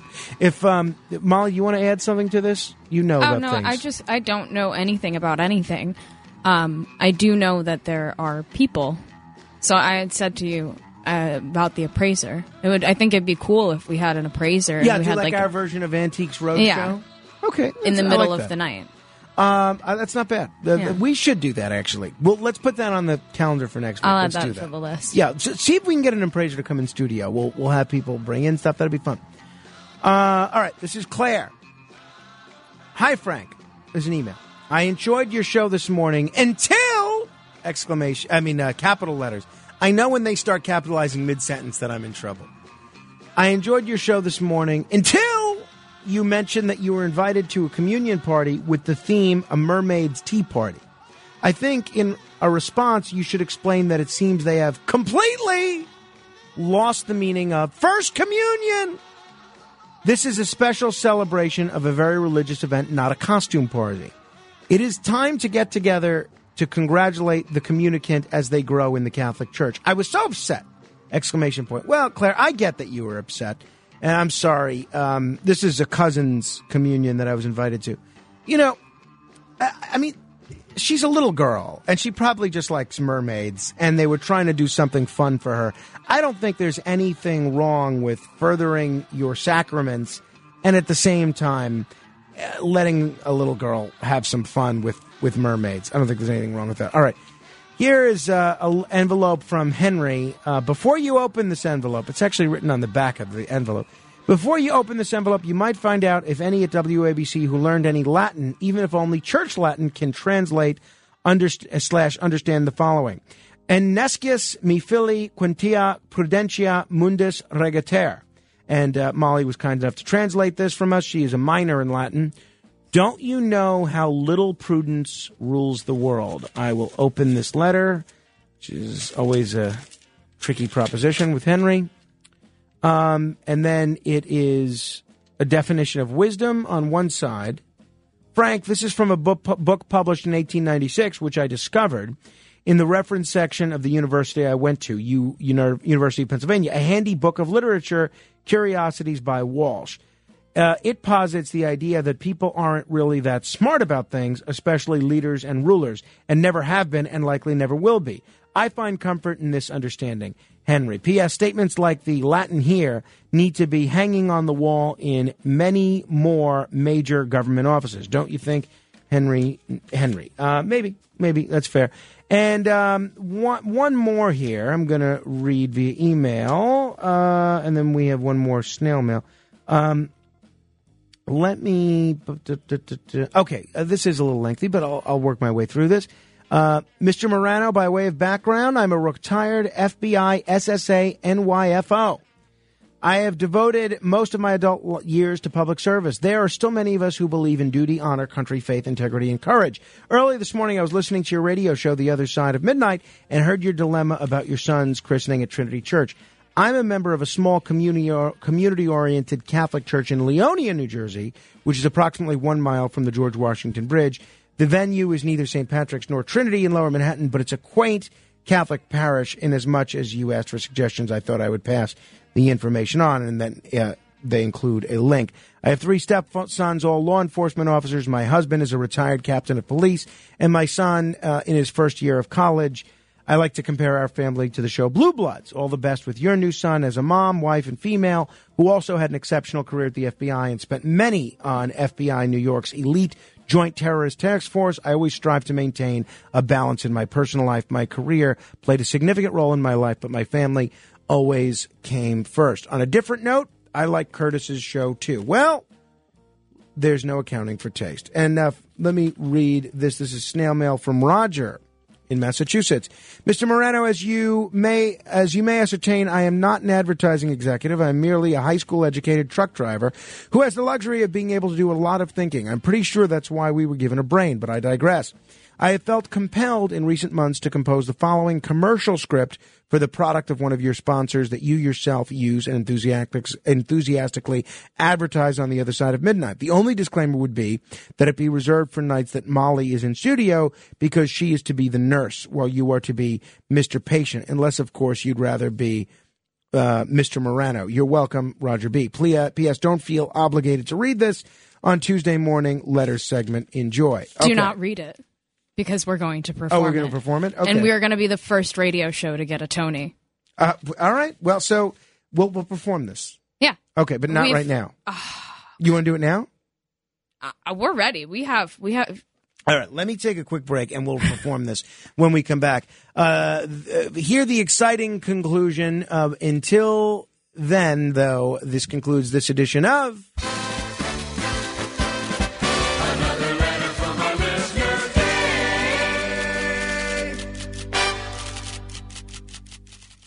Talk Radio 77 WABC. The Other Side of Midnight with Frank Morano. 77 WABC. I've been watching you a la la la la long, a la la la la long, long. Come on, a la la la la long, a la la la la long. Hey, standing across the room, I saw you smile. I said I wanna talk to you. This is The Other Side of Midnight. I'm Frank Morano. If you ever want to be heard via email, you can also email me, frank.morano@wabcradio.com. And I am on Facebook at facebook.com/MoranoFan. That's facebook.com/MORANO fan.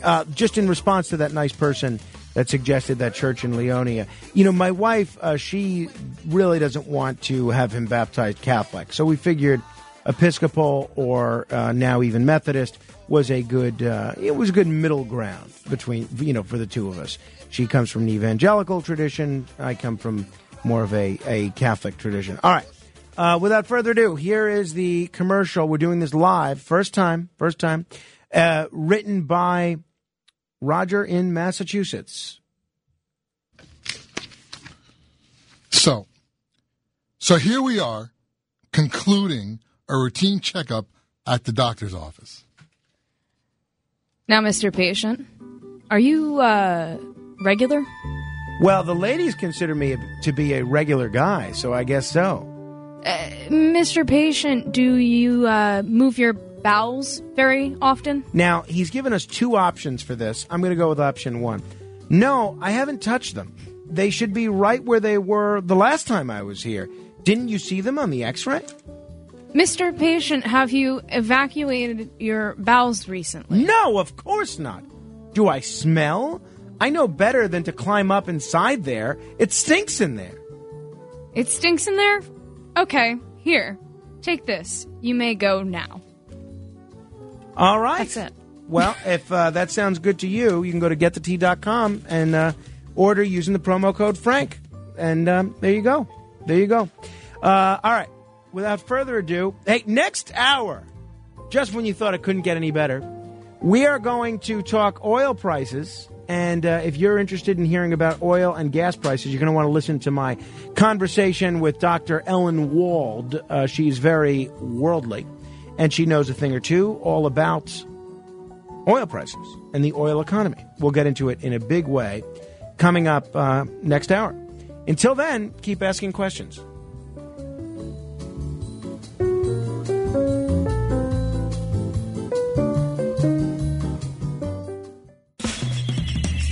This is The Other Side of Midnight with Frank Morano. They're running a strange program, y'all. Talk Radio 77 WABC. Now, here's Frank Morano.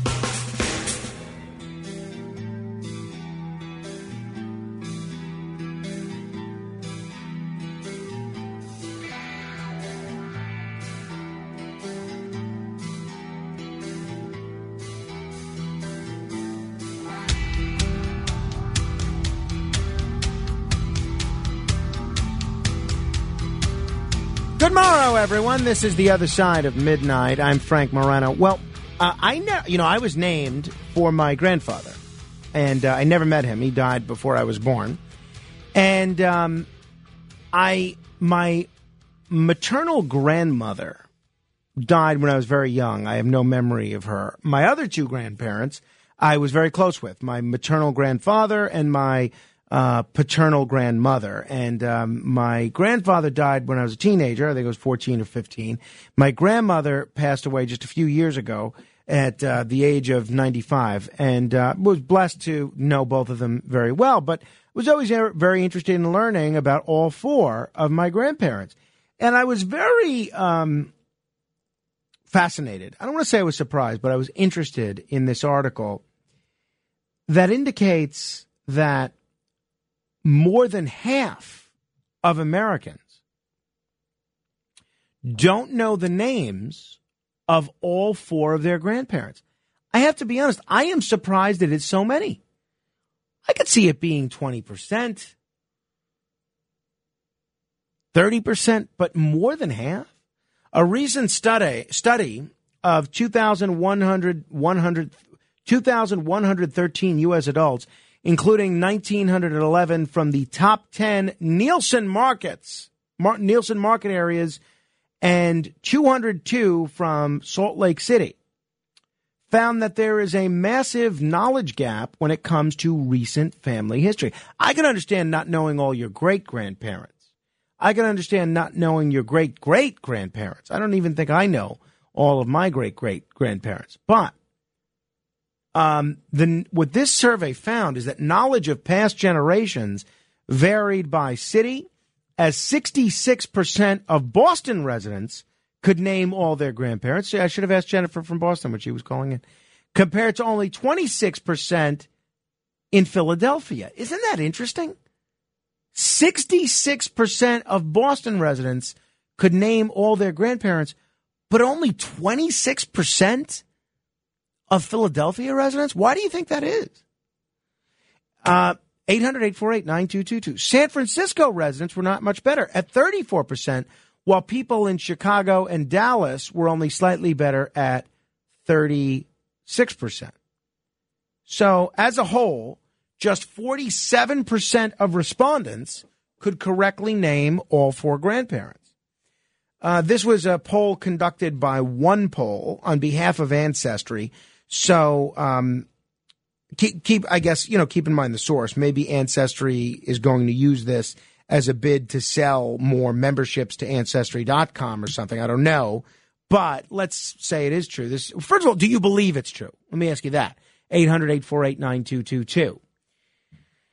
This survey also reveals that only 4% could name all 8 of their great-grandparents. I don't think I can. I'll try and do that in a second. When it comes to knowing the most about their family history, 3 in 4 people in Salt Lake City say they feel knowledgeable, compared to 46% of those in Philadelphia. Very interesting. Very interesting. Despite the knowledge gap, most respondents expressed interest in learning more about their family history. In particular, over half want to know stories about their ancestors when their ancestors were young and what they were like at the time. So I'd be curious, one, can you name all four of your grandparents? 800-848-9222. Two, are you surprised by this result, that less than half of Americans can name all of their grandparents? Three, why do you think there's such a disparity from city to city? Why do people in Boston know about their family history, their recent family history, so much better than the folks in Philadelphia? 800-848-WABC. Tell me what you think. So I know all four of my grandparents. Do I know all eight of my great-grandparents? So my father, on my father's side, so his grandparents on his father's side were Carmine Moreno and Madeline Moreno. So that's two. On his mother's side, his grandmother was Katie, who I knew, and his grandfather was Frank, who I did not know. On my mother's side, that's a little trickier. I know her grandmother was Lucy. I don't know who Lucy's husband was. Got to ask my mom about that. Mom, if you're listening, text me that. And then I know her paternal grandfather, he never came to Italy. Excuse me, he never came to the United States. They stayed in Italy. Her paternal grandfather was named Pasquale, and I believe her paternal grandmother was named Palma. So I can name 7 out of 8 great-grandparents. That's not bad. 800-848-WABC. That's 800-848-9222. Matt, can you name all 4 of your grandparents? My grandparents, absolutely. All 4? All 4. I had both my grandfathers, my mother's father and my father's father, were both named Jack. Oh, that's easy. So I always say I had a pair of Jacks. Then my father's mother was Sylvia, and my mother's mother was Mildred, and she died before I was even born, so I am named after her. You're named after Mildred? Yes. So your real name is Mildred? No. The M, the Jews name after dead people. I see. The M had to be an M name. I see. Gotcha. And then my grandfather did get remarried before I was born, so I did have another grandmother. Oh, well, that's nice. Like my mother's stepmother was Yetta, so I know. But my great-grandparents, I couldn't even name one. You can't name one great-grandparent? I think my great-grandfather might have been Isaiah. Really? Maybe. Interesting. So you didn't know any of your great-grandparents? Oh, as a matter of fact, no, I do. I can name another one. Your story's falling apart like crazy. It's falling apart quicker than Zelensky's I just story. remembered my great-grandmother was alive until I was about 12. Oh, well, then you have no excuse not to. And know. her name was Anna. So all right, I do know her. Molly, what's your story? Now, I know you only knew 3 until we happened to feature as a guest your grandfather on the show, and you got to know him a little bit after that, which I'm glad that we could facilitate. But do you know all 4 of your grandparents? Yeah. Tom, Sheila, Margaret, and William. And what about how many of your 8 great-grandparents can you name? The one I'm named for, and that is Mildred. it. And I really, really hope that my family isn't listening. 'Cause why? They won't like that. They won't like that. Oh, I can't name. Well, I don't like it either. Yeah, no, I don't like it either, and I'm uncomfortable, Frank. Why did you do that to me? Well, so had I known, instead of getting you a cake for your birthday, we would have gotten you a membership to a genealogy site or something.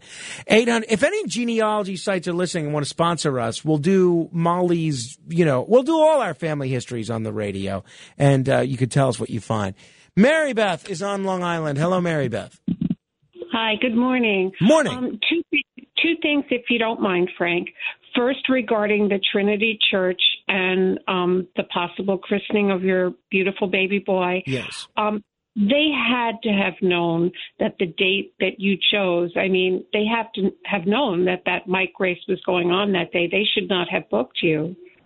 Seriously. Well, so in the Episcopal Church, apparently they only baptize children on certain days, and so I wrote to them, and they wrote back to me after the show yesterday, and she said, we often have to contend with the New York City Marathon with our November baptisms on All Saints. We usually tell people to plan on arriving early and allowing yourselves extra travel time to accommodate road closures. If public transportation is an option, that can be a viable alternative. I think that's going to be very difficult, especially for my in-laws coming in from Long Island. So I think we're just going to have to move it to another venue. Well, I'm sorry, because that is a beautiful church, but I'm sure wherever you have it will be beautiful. Thank you very much. Thanks, Mary. You're welcome. Regarding so many people not knowing all, their grandparents' names, I think that's a reflection on where we stand as a country. I think so many children are born out of wedlock, or men, may desert the family, and that's sad. We should know who we're from, not just our parents. I agree with you, Mary Beth. I couldn't. I'm agreeing with you on the latter point. I have no idea what the reason for this is, but that's as good as a hypothesis as I've heard from anybody else. Mary Beth, thank you. 800-848-922 if you want to comment. Why do you think so many people don't know their grandparents? 2, do you actually believe this survey is accurate? I tend to think it might be. 3, why such a difference between people in Philly versus people in Boston? And 4, can you name all 4 of your grandparents? 800-848-WABC. Wayne is in Hempstead. Hello, Wayne. Hi. Hi. It's a great show, Frank. Thank you. Good. And you know what? I was on hold for this thing about Ukraine and Russia, and I could get to it, but I just wanted to mention the fact, what's nice about the way you do the show is, it's kind of like it's almost like having a nice conversation across, some nice coffee and cake in anybody's house. You know what I mean? Well, thank you. That's what we try and do on this show. We're your radio coffee clutch. I have a tiny bone to pick with you before I get into anything. Bring it on. I'm ready. Theme song, okay? And I don't know the history of why you selected that song. When you say the theme song, are you talking about the one that we play at the top of the hour at 1 a.m., 2 a.m., and 3 a.m., or are you talking about the one that we play at the top of the hour at 4 a.m.? Oh, gee, I don't know. Sandman is all I know. Okay, yes, that's the top of the hour theme for the first, second, and third hour. Yes, go ahead. Oh, okay. The only thing is, look, I don't know your history on it. So, I'm not going to say, gee, but truthfully, it's that song belongs to number 42. Period. That's it. Mariano Rivera.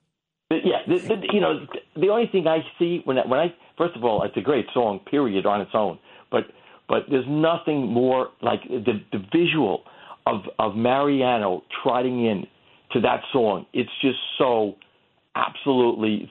It's like burned into my consciousness, and I love it because I love when he came in and to hear the song. It's like, here we go. This is it. We're going to win this game. Well, I hear you, John, but don't forget. I guess you're a Yankee fan, not a Met fan, right? Okay. Is that true? I'm asking. Are you a Yankee fan? I grew up really mostly in Queens, and I like the fact that the Mets arrived, but I'm sorry. Okay, that's fine. Hey, the people are what they are. My dad is a Yankee fan. I'm not a Met hater like the Yankees. It's fine. Yankees get hated by the Mets. That's ridiculous. But Billy Wagner, who was the closer for the Mets around the same time as Mariano, he also used that as his theme. Really? I never heard of that. Yeah, no, absolutely. And I actually, the only history is I used to listen very religiously to Tom Leykis on the radio, and that was his theme. And just to me, it just became so synonymous with a radio show beginning. So I kind of stole it from Tom Leykis. I'll tell you what, I'm glad I asked, and now I feel completely comfortable with you playing the song. So thank you. Continue, and it's beautiful. But Matt, you got the approval from Wayne. You can continue. Okay, go ahead. It's always good to hear the song, no matter what. Thank you. Now, if I could go back to my original thing and maybe come up to I'll answer the grandparent thing. I know my grandmother on my mother's side, she passed away way before I was born. So, and there wasn't really a lot of discussion with her. So, I don't really. I think it's Francis. You know what I'm more interested in is their lives. Sure. That is more fascinating. And my family doesn't even discuss it. So what can I tell you?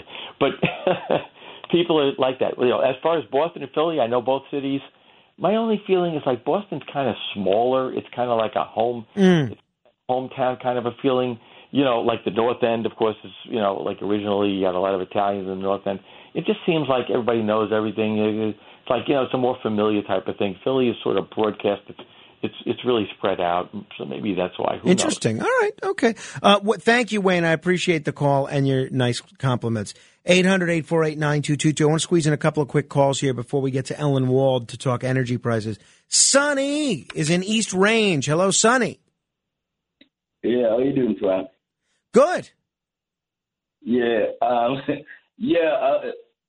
mom is Mary Virginia, and my daddy is Joseph Norman, right? So Mary and Joseph. But my mother name is Carmen. I didn't meet her husband. He died before I was born. Wait, right. So, Sonny, you can name all four of your grandparents, or you can't? I can. You can't. My mom is Carmen. Right, and my mom's father is Charles Johnson. Gotcha. And you can name. I'm not going to ask you to name them, but you can name your father's parents too. My great grandmother, she died at 107 in my arm. I was 26, and all right. I just had my age to hers. I got a good number. Thank you, Sonny. JR is in Brooklyn. Hello, JR. Hi, good morning. How's everybody doing? Listen, I have a take that I believe throughout the last generation, there's not too much oral tradition at the table anymore. You don't tell stories as much of your growing up and your parents' reaction to, now your child is young, but my children are fairly, they're older, and you're not really telling them the stories of your childhood or telling them the stories of your siblings' childhood, which would lead to your parents' reaction and their names. And I don't think family stories are being traded as much anymore.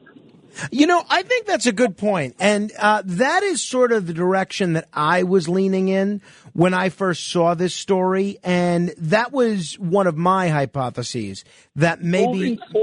Yeah, go ahead. I'm sorry. Moving forward, I think you may see a little bit of an uptick in children, say in like 10 years or so, who lost a grandparent in the pandemic, mainly because there's more of a story behind it. Well, you might be right about that, JR. It's as good a theory as anything else I've heard. We'll do one more here before we get to Ellen Wald. John is in Freehold. Hello, John. Hey, what's up, Frank? So I was going to say I could name, my four grandparents, but my whole family died out in the Holocaust. Oh, boy. So I'm sorry to hear that. All the records, everything were destroyed, and the only survivors were my grandfather and his sister. And his sister disappeared, and my grandfather never really talked about, pre-war life.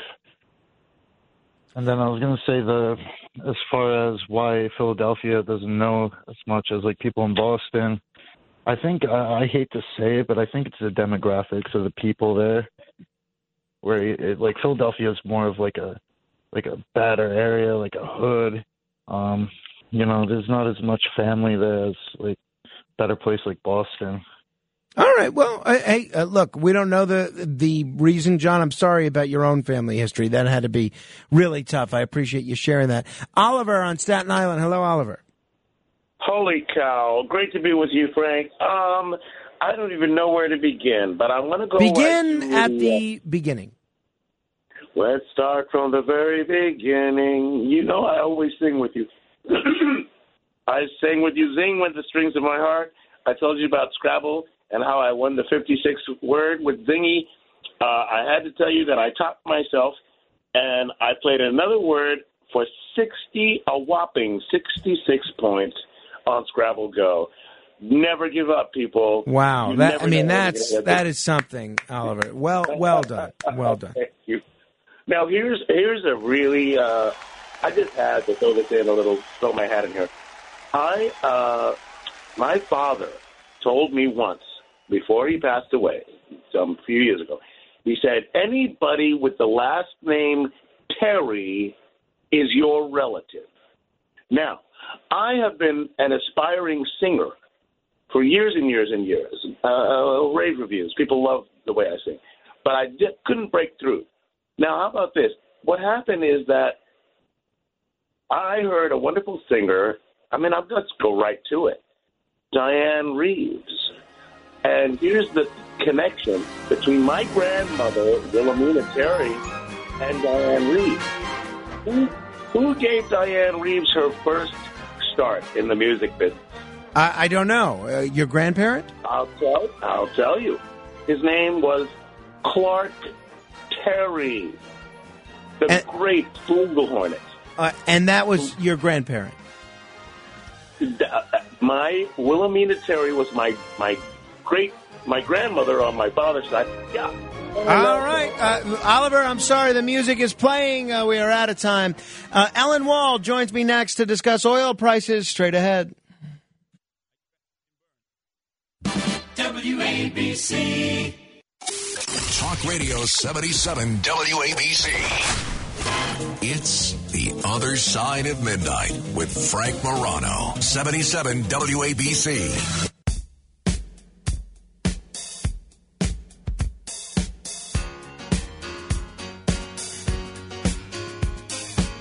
This is The Other Side of Midnight. I'm Frank Morano. You know, whether you talk about politics these days, whether you're talking about the geopolitical situation with Russia, whether you talk about affairs in the Middle East, whether you talk about the economy, whether you talk about the future of the environment, it seems like everything comes down to a discussion about energy prices, the future of energy, how all of the other factors that I just mentioned are affecting energy prices, and how energy prices are affecting everything else. Some numbers came out yesterday that show inflation might be the highest it's been since August of 1982. And believe it or not, those are numbers that may not even include the energy costs. Well, an article after article, analysis after analysis, when asked to explain why inflation is so out of control, why it might be up 6.6%, expert after expert all says the same thing.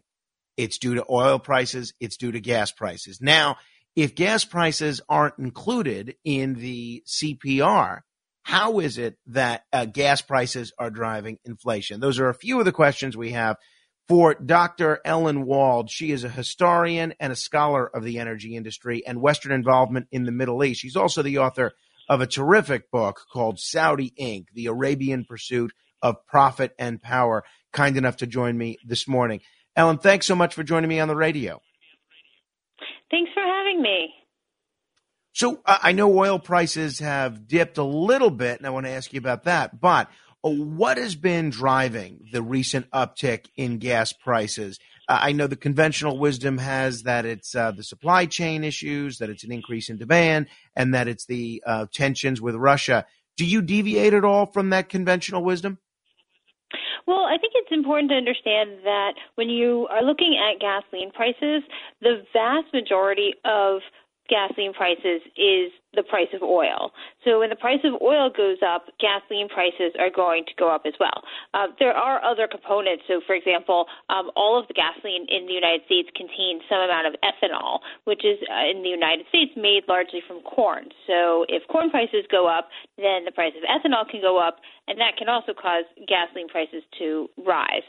However, really the bulk of it is the price of crude oil, and we have seen a fairly precipitous rise in the price of crude oil recently, mostly owing to the tensions and the violence in the military goings on between Russia and Ukraine.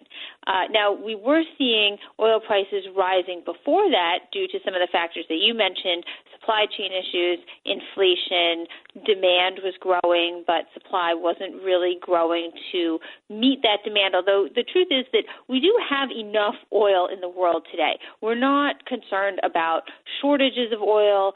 We don't have to worry about gasoline rationing or gasoline lines. We're really just talking mostly about rising demand, which was met by supply, but largely these price increases are due to speculation about what's going to happen with Russia and Ukraine, because Russia is one of the world's largest oil producers. And so when there is any kind of military engagement with a big oil producer, the price of oil will be affected because people looking at the market start to get worried that they might not be able to export as much oil, for example. And so a lot of this rise is due to geopolitical tensions. And that's another reason why we're seeing such fluctuations. Oil was up well over $100 a barrel. Oh, now it's down under $100 a barrel. And then 2 days later, it's up again. And a lot of that has to do with uncertainty over whether the EU is going to implement sanctions against Russia. Are they going to sanction Russian oil? Are they not going to sanction Russian oil? What's going on in the conflict? Do we think it might be resolved? Is there a potential for other oil producers to produce more? All of these are really affecting the price of oil in a much more significant way, and that's why we're feeling it at the pump as it happens. And one of the moves that the Biden administration has made to give consumers and motorists a little bit of a break is to release some of the oil from the Strategic Petroleum Reserve. Now, whenever any president does this, this always seemed, or talks about doing it, this seems like a controversial move. Some people were saying that it wouldn't have much of an impact on prices. Other people were saying this is not the right time to do this. What was your take in terms of the impact on consumers and the broader decision to tap into the Strategic Petroleum Reserve? Was this the right move? Was this the wrong move? What do you think? Well, I think it's a very controversial move because the SPR, the Strategic Petroleum Reserve, was created as a way to alleviate shortages of oil, particularly in the event that the United States was not able to import oil. It was actually created at the time when the U.S. was a major oil importer. We're still an important oil importer, but our domestic industry has really taken off in recent years, and so we're not importing quite as much as we used to. But the idea was if, say, some nation was forced to stop exporting oil or decided they didn't want to sell to the U.S. anymore, that we would be able to cover that shortage with oil in our Strategic Petroleum Reserve. What we're looking at now is a very different situation because there is no shortage of oil, particularly for those consumers in the U.S. It's just that the prices are higher than consumers would like to pay, and they're higher than the Biden administration wants because it reflects very badly on the administration. For some reason, no matter what the actual reason for high gas prices are, Americans always blame the president and the administration in the White House for high gas prices, even if it's not their fault. So the Biden administration is trying to use the SPR to push prices down, and that was never the purpose of the SPR, and it's not really guaranteed that this move will actually work to bring down prices because we're not in an era of a supply shortage. So they want to release basically 180 million barrels of crude oil over the next 6 months. That amount is completely unprecedented in the history of our SPR. And there's really no way to know how oil prices will be affected because they're not just releasing oil, they're selling the oil to refiners, and the refiners have to buy that oil. Refiners may not want to buy all that oil, or they may think that the prices the government's offering aren't good enough for them. And so it's entirely possible that this move is not really going to affect oil prices to the extent that the administration is hoping for.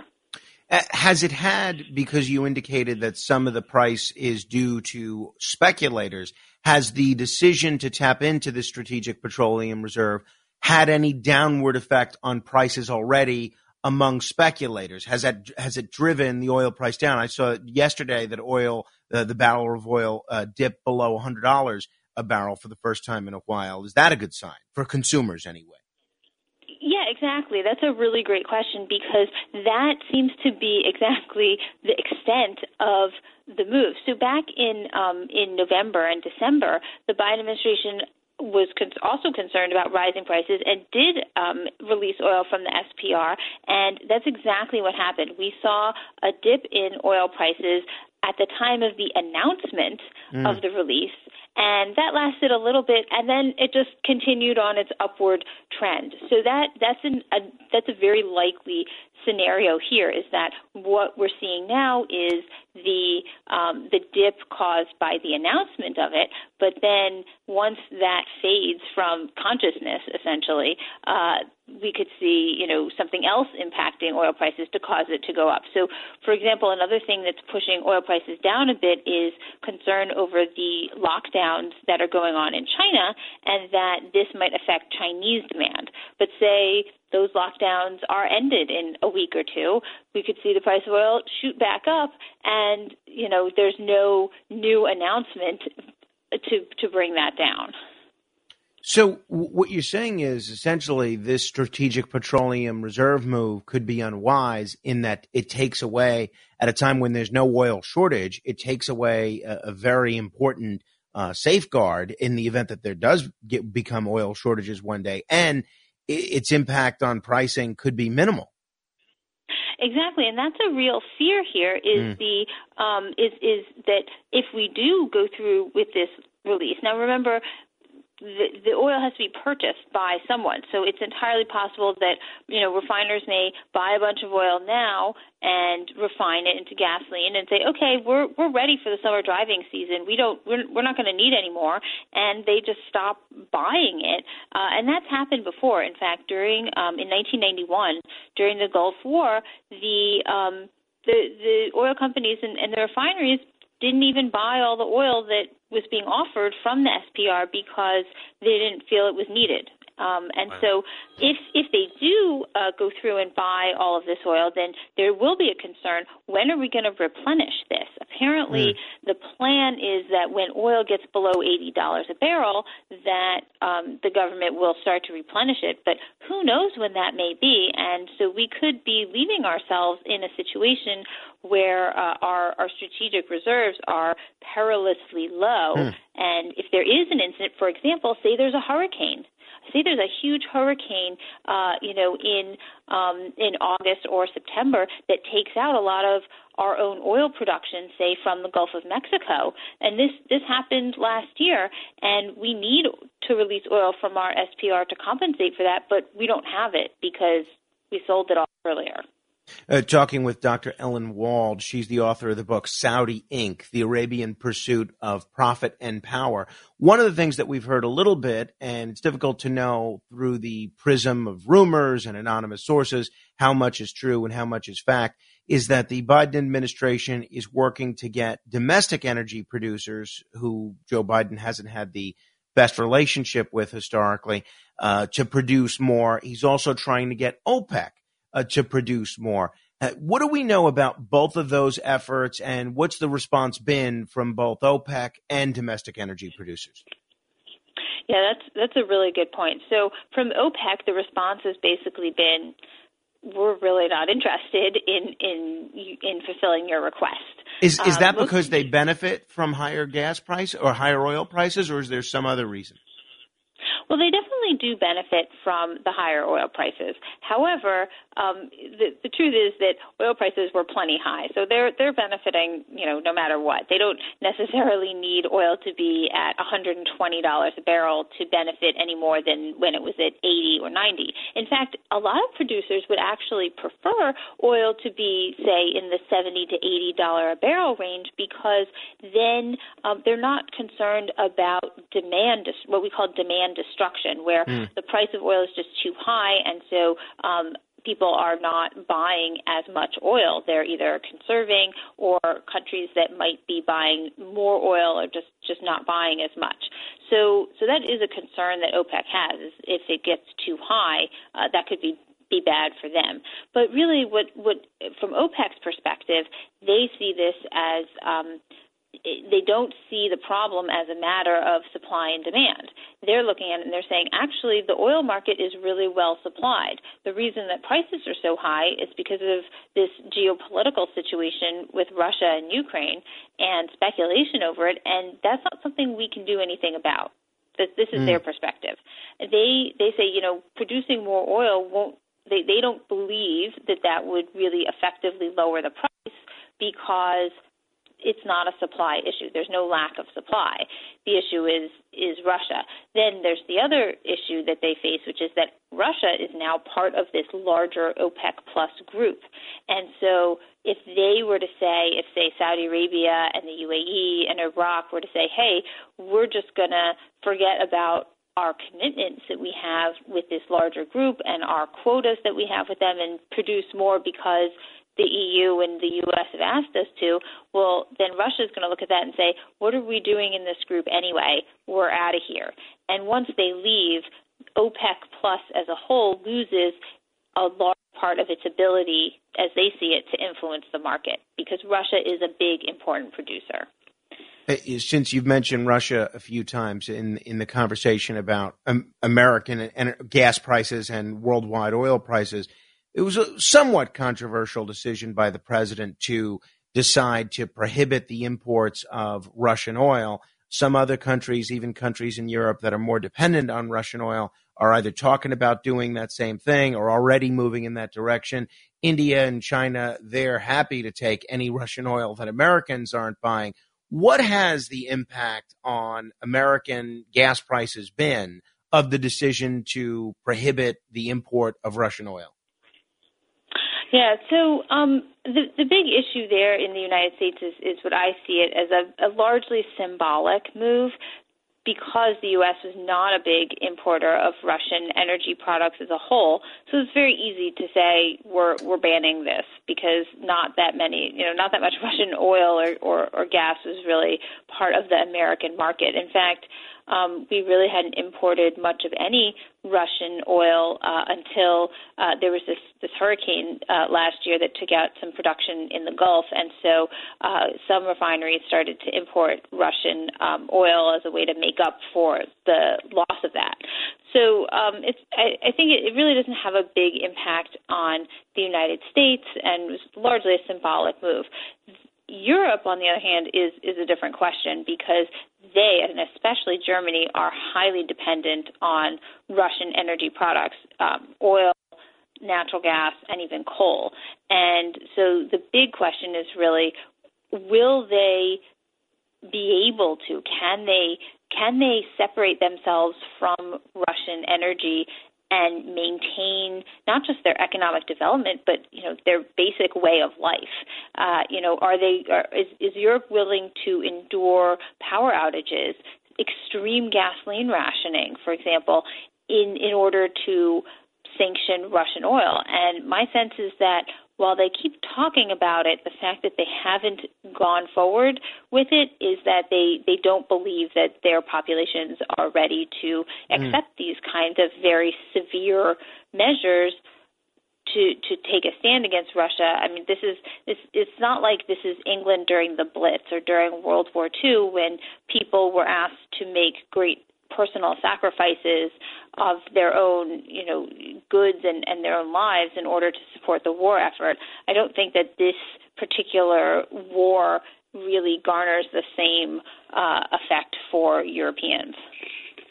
I mentioned that the Russians are still selling to countries like India and China.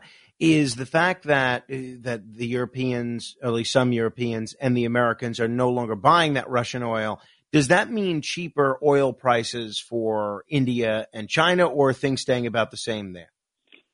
Exactly, and that's a really good point and is a large part of, I think, why the U.S. is now trying to pressure at least India not to buy this Russian oil, but they're not very successful at it. So India and China can basically, what they're doing is they're looking at the situation and they're saying, hey, we'll buy this Russian oil if nobody else is buying it, but, we want a discount. And they're actually finding some pretty good discounts.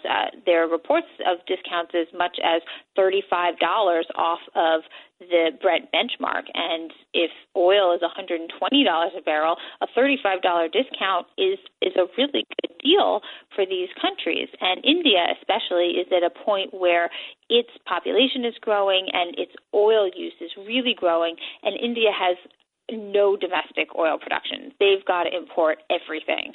And they used to import a lot from Iran. They stopped importing from Iran because of the sanctions there.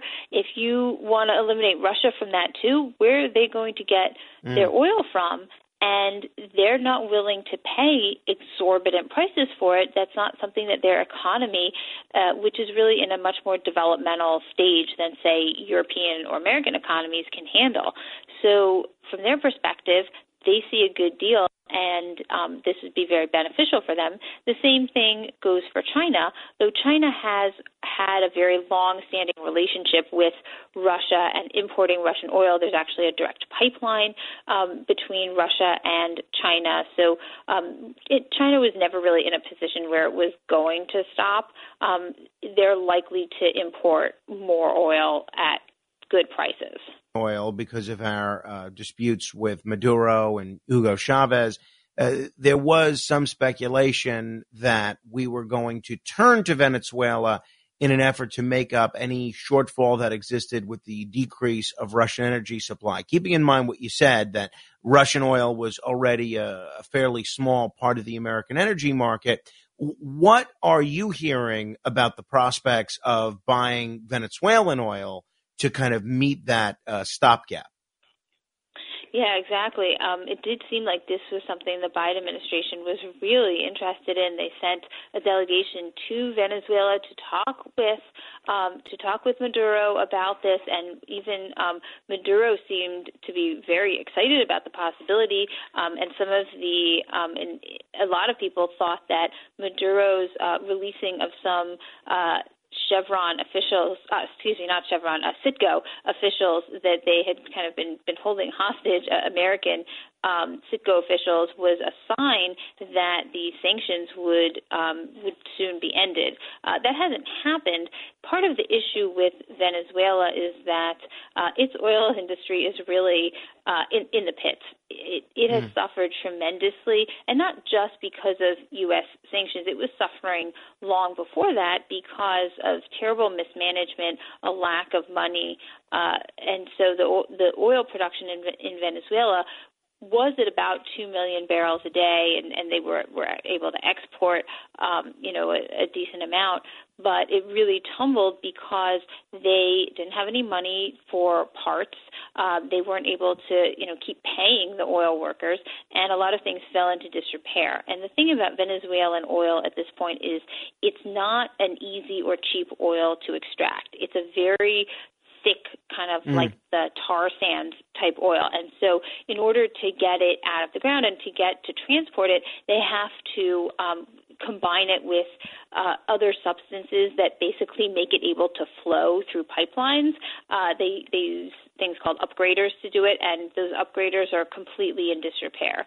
So the Venezuelan oil industry needs a lot of investment in order to get back to where it was. So even if the U.S. was to end sanctions on Venezuela and start buying its oil again, it's not the panacea that people were thinking it might be, simply because their oil industry just can't produce that much more.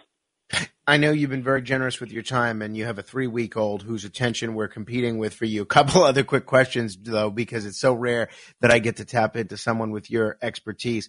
We've seen, we remember, those of us that are in the New York area that lived through the lockdowns of 2 years ago, what that did to oil prices, because all of a sudden nobody was driving to work. Now we're seeing in Shanghai and China broad COVID-related lockdowns there. Some other countries are talking about bringing back lockdowns. I'm wondering what impact will that have on American gas prices? Is there an opportunity to enjoy the lower prices because Chinese workers are not driving? Well, there is, because oil is a commodity. And so while, in America, our gas prices generally are based on the price of WTI, which is the American benchmark, that is also still traded globally. And ever since the U.S. started to export oil again, that started right at the end of the Obama administration was when we started being able to export our oil. That really made WTI more of a global benchmark. And so yes, essentially. If there are lockdowns in China and that causes the price of oil to go down globally, that will definitely provide some respite for Americans and American gasoline prices, not as much as if we had, say, global lockdowns or lockdowns in the United States. Not that I'm promoting that as a way to bring down gas prices, but it will definitely have an effect if it does affect global oil prices. You wrote the book Saudi Inc. Every president, I think since Nixon, has promised to make America less dependent on foreign oil. Now, at times in our history, it seems like we've gotten pretty close. The fracking and domestic energy production that took place, particularly under Presidents Obama and Trump, it would seem that we were a lot less dependent on Saudi oil, but it seemed like whoever the president is, Democrat, Republican, old, young, no matter the ethnicity, no matter the pedigree, no matter the style, they're all so eager to have a good relationship with Saudi Arabia in spite of what's going on within their own country in terms of violations of human rights, in spite of some very serious, in my view, credible accusations about things like sponsoring terrorism or being very close to terrorist organizations like Al-Qaeda and ISIS. Why have the Saudis been able to maintain such incredible influence over American policymakers? Is it due just to the fact that they're such an oil-rich country, or is there more to it? I think a large part of it does have to do not just with the fact that they're an oil-rich country, but the fact that really the Saudis alone of any other oil producer in the world today have the ability to ramp up production or shut down production, not at a moment's notice, but in a way that's very that can happen very quickly. They have more what we call spare capacity than anyone else because they can produce, and we've seen them actually produce 12 million barrels of oil per day, which is way more than anybody else in the world is capable of producing, and yet they don't. So right now they're below that. They're far below that, in fact, that number. And so simply because they have that ability to ramp up oil production as they desire gives them much more leverage over the oil market than any other country. So even if the United States, say right now in the U.S., we're producing in the 11 million barrel range, but we do know that we have produced upwards of 13 million barrels a day. The problem is that our oil industry is not centralized in a way that one person can give the order to increase production like they can in Saudi Arabia. And so I would say that definitely gives them a lot of influence over a lot of policy considerations that they might not have if they didn't have that capacity. You wrote an article for The Hill in which you went through a few of the ways that Biden could reduce spiking consumer costs, in spite of what we've talked about here, tapping into the Strategic Petroleum Reserve, asking the Saudis to produce more, asking domestic energy producers to drill more. What could the Biden administration actually do to help ease the burden at the pump? Yeah, I think one of the important things that they really could do is not just ask U.S. domestic producers to produce more, but really reach out in cooperation with them and gain a better understanding of what's keeping American production at these kind of, in this, 11 million barrel kind of, we're like stuck in this stasis part, and say, okay, what is actually needed to get production moving, and what is it that the federal government can do to assist that? And I do think that there is a fair amount that the federal government could do to make oil producers feel like they can shell out that money, those capital expenses to produce more, because they will be supported in this decision. This is something that producers are not willing to do for a variety of reasons, but one of those is that they really have very little confidence that the government isn't just going to institute some new regulation that will, basically make it very expensive or almost impossible for them to keep producing. And if they had some kind of assurance from the government about the regulations, they might feel more confident in in spending money to expand production. And I think there is a lot that the government could do to make American producers feel like to feel confidence and to not feel so much uncertainty, and to really produce more. Well, let's hope so. Fingers crossed. By the way, do you think if people are tired of paying $60, $70, $75 to fill up their gas tank, what is your forecast for where the future of American energy prices are going? Should people think, just forgetting about the environmental impact, and I'm not diminishing it, but putting aside the environmental impact, just from a dollars and cents perspective, should people look to make the transition to things like electric cars or hybrids if their only concern is dollars and cents? Yeah, that's a really good question. And the issue, I think, really comes down to each individual family's calculus over what makes sense for them, because electric vehicles and especially hybrid vehicles, I do think, are probably one of the best ways you can maintain the kind of certainty that you want out of a vehicle, but also pay less at the pump. The problem is these cars are very expensive still, and a lot of people just can't afford to buy them. With electric vehicles, they're also still quite expensive, and with an electric vehicle, you suffer other issues like range and range anxiety. The fact is that for a lot of people, an electric vehicle does not make sense because it just does not have the same range as an internal combustion vehicle.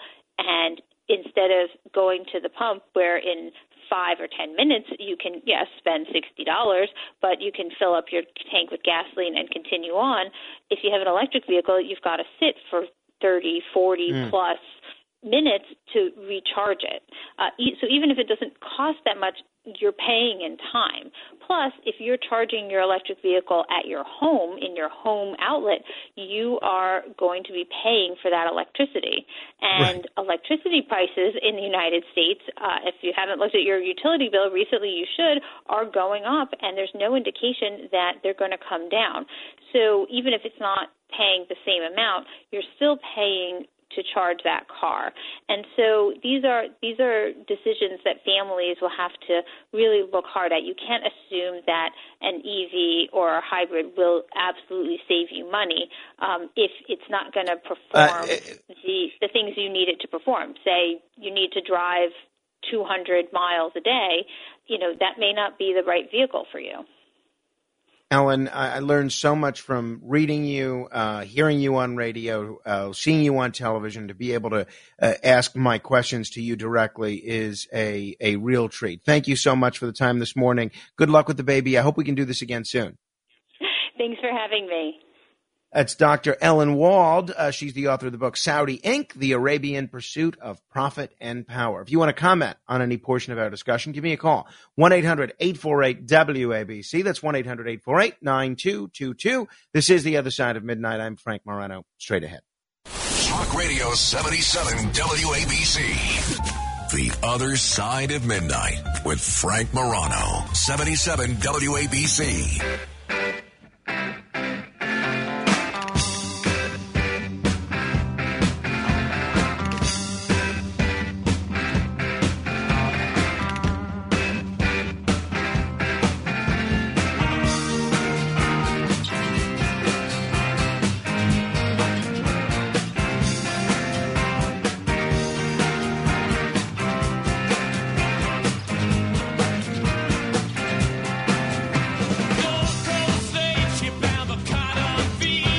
This is The Other Side of Midnight. I'm Frank Morano. So yesterday, I was at my mom's for Palm Sunday, and it was really just four of us. It was my wife and me, my mother, and her longtime companion. And, so she gets food for about 20 or 30 people. That's her thing. There's no stopping her now. I do the same thing when I have people over, but it's the nature of the beast. So she was trying to get me food to take home yesterday or to take to work. And I took two items. One was this Easter bread that had a colored Easter egg right in the middle of the bread. And the bread itself was in the shape of a bunny rabbit. It's kind kind of cool. So I brought that in. People have been eating that. Now, the other thing that I knew was going to go over big here, I didn't have any of these, but my wife did, and they looked great. She got these strawberry shortcake cupcakes, but as I was taking it here yesterday, I guess they fell over in my car or whatever the situation was. So all the frosting ended up on the top of the box.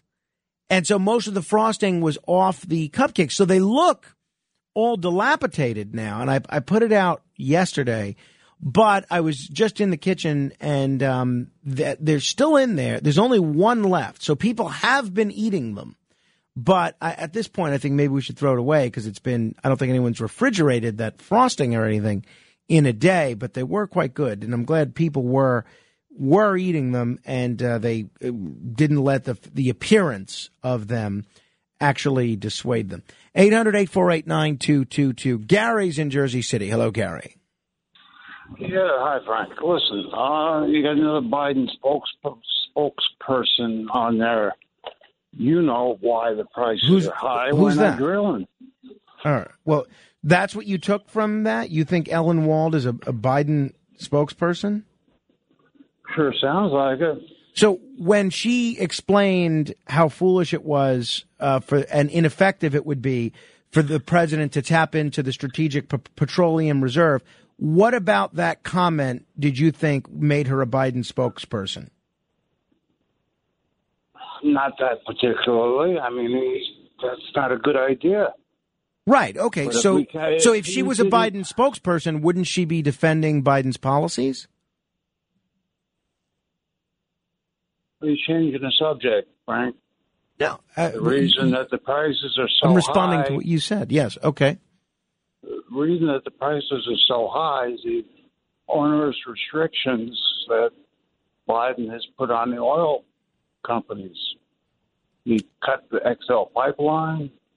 You can't drill on federal lands, et cetera, et cetera. All right. Well, thank you, Gary. Actually, look, I do think it was probably a mistake to do what he did with the XL pipeline, but he actually has approved a lot of drilling on federal lands.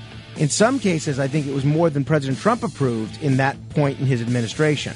I'll double check that. Until next hour, your influence counts, so use it. This is The Other Side of Midnight with Frank Morano. They're running a strange program, y'all. Talk Radio 77 WABC. Now, here's Frank Morano.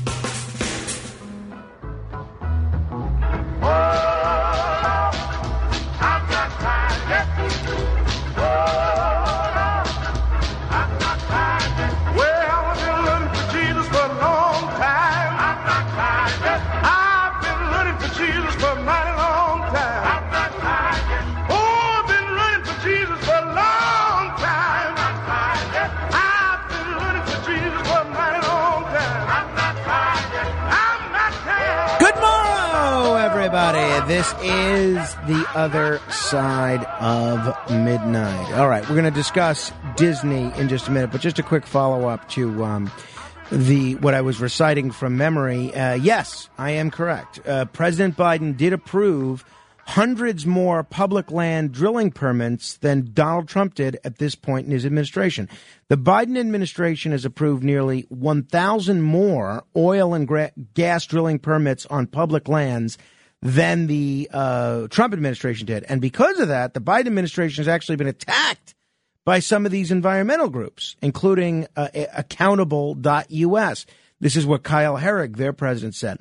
Of all the environmental issues where President Biden could be surpassing Trump, handing out nearly 1,000 more leases to drill on public lands is not even on the list. Just last month, the Biden administration was bragging about making progress to conserve 30% of our nation's land and water. These new permit numbers fly in the face of that critical goal. The public lands leasing program has been ripe for reform for decades, if only the president would finally act. Yes, Politico reported the Biden Interior Department approved nearly 900 more permits to drill on public land in 2021 than the Trump administration had in its first year in office. That's what I remembered. That's according to Politico. Many of the drilling permits are in New Mexico. Now, here's what's interesting. By November of 2021, the Biden administration had already approved more oil and gas drilling permits than the Trump administration did annually for 3 years. So it's true that Biden campaigned on pledging to end oil and gas leasing on federal lands, but he didn't do it. He didn't do it. So, but as you heard from Ellen Walden, that's why I'm so curious why you chose to focus on that to the caller. His name escapes me at the moment. But it's not a supply issue. There's plenty of oil. It's being driven up by speculators. So it'll be interesting. All right. I want to talk about the Disney situation. I know a lot of you have probably been following this, at least to some extent. And there's a different take I have than what a lot of people have. Now, the Reader's Digest version, if you haven't been following this Disney controversy, is there are really two threads to this story. The first thread is Florida's Parental Rights in Education bill, which its critics call the Don't Say Gay bill. The most controversial part of that legislation bans all classroom instruction on sexual orientation or gender identity from kindergarten through third grade, and some instruction later on if it's, quote, in a manner that is not age appropriate or developmentally appropriate for students in accordance with state standards. It also requires schools to tell parents if their child is seeking school counseling. So the bill's passage was an important moment for Disney, given the deep ties that they have to Florida. The Orlando theme park alone employs some 80,000 workers. It's also a major political lobbyist in the state. It donated $4.8 million to Florida lawmakers in the 2020 cycle, 80% of which went to Republicans.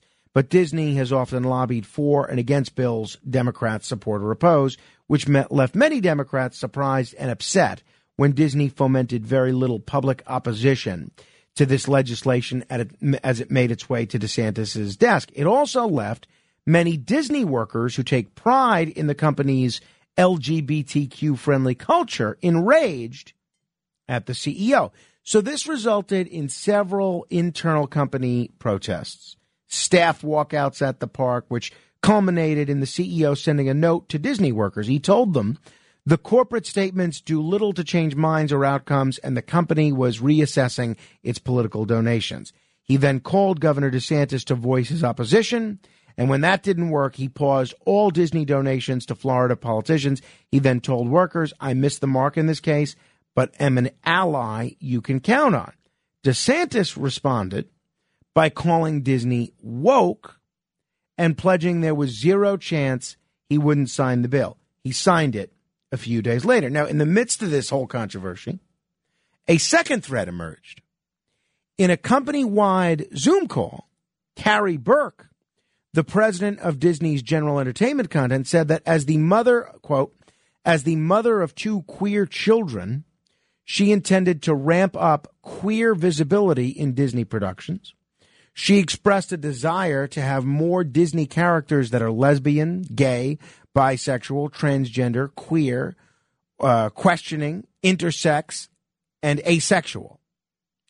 Disney's website, meanwhile, promised that 50% of regular and recurring characters across Disney would come from underrepresented groups. Another employee spoke in the meeting about her not at all secret gay agenda as an executive producer, where she gets to add queerness to some animated shows that she directs.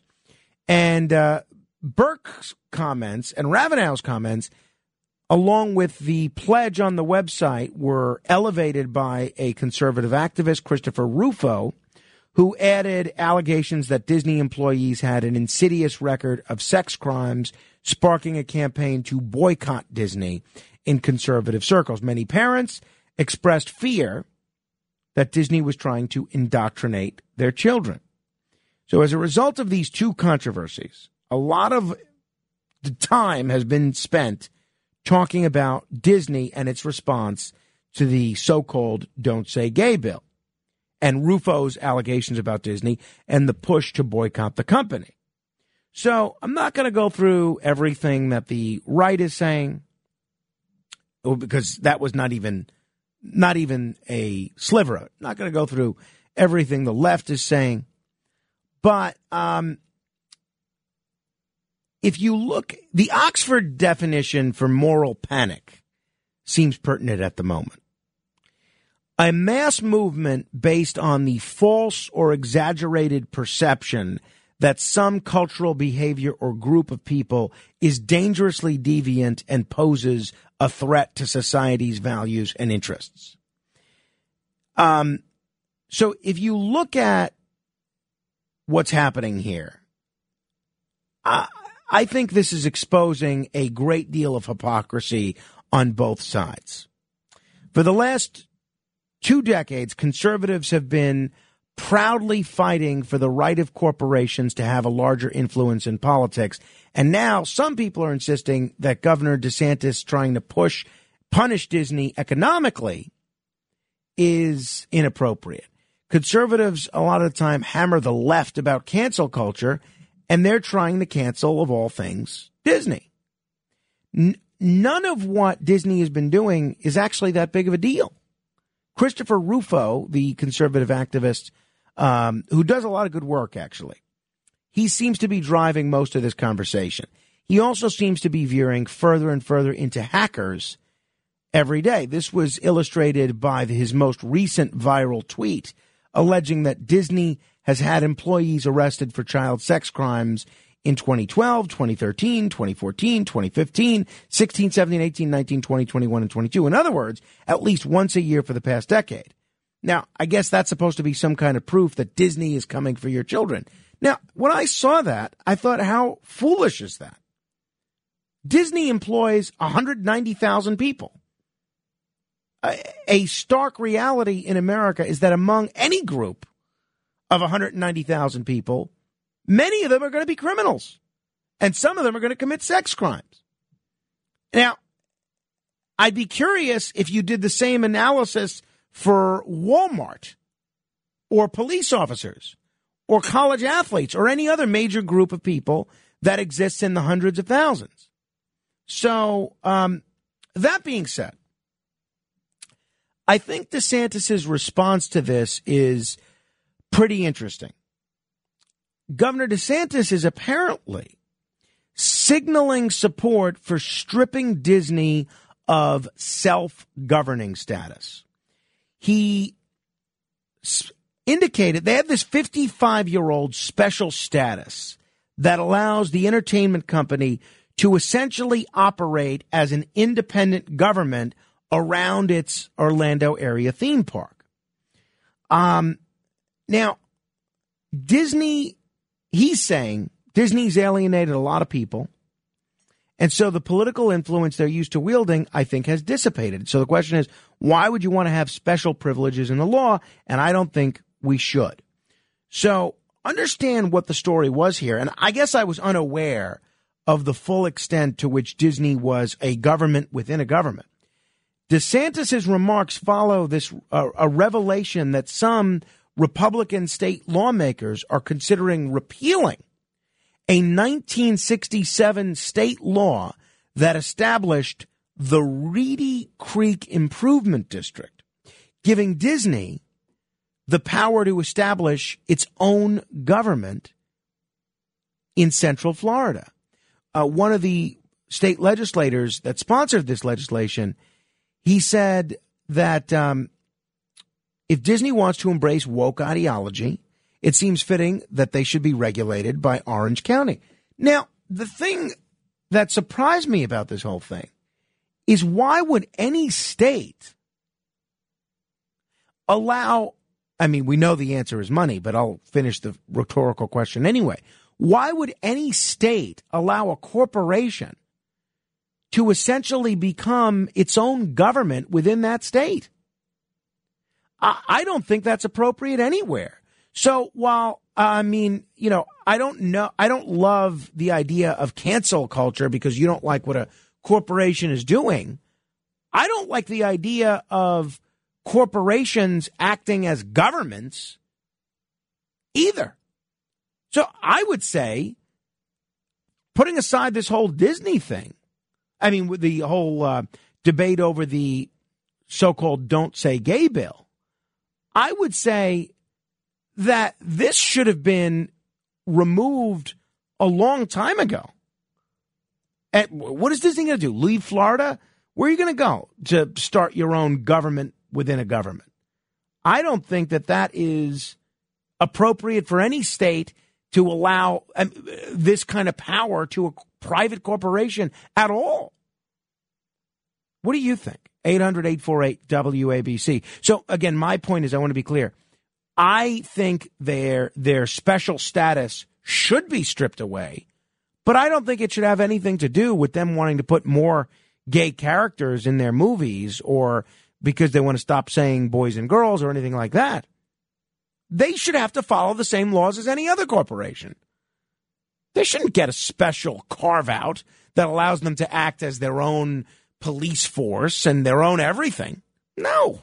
They got to live by the same laws passed by democratically elected legislatures that every other person and corporation in Florida does. So that's my take. Tell me yours. 800-848-9222. That's 1-800-848-WABC. Jim is in upstate New York. Hello, Jim.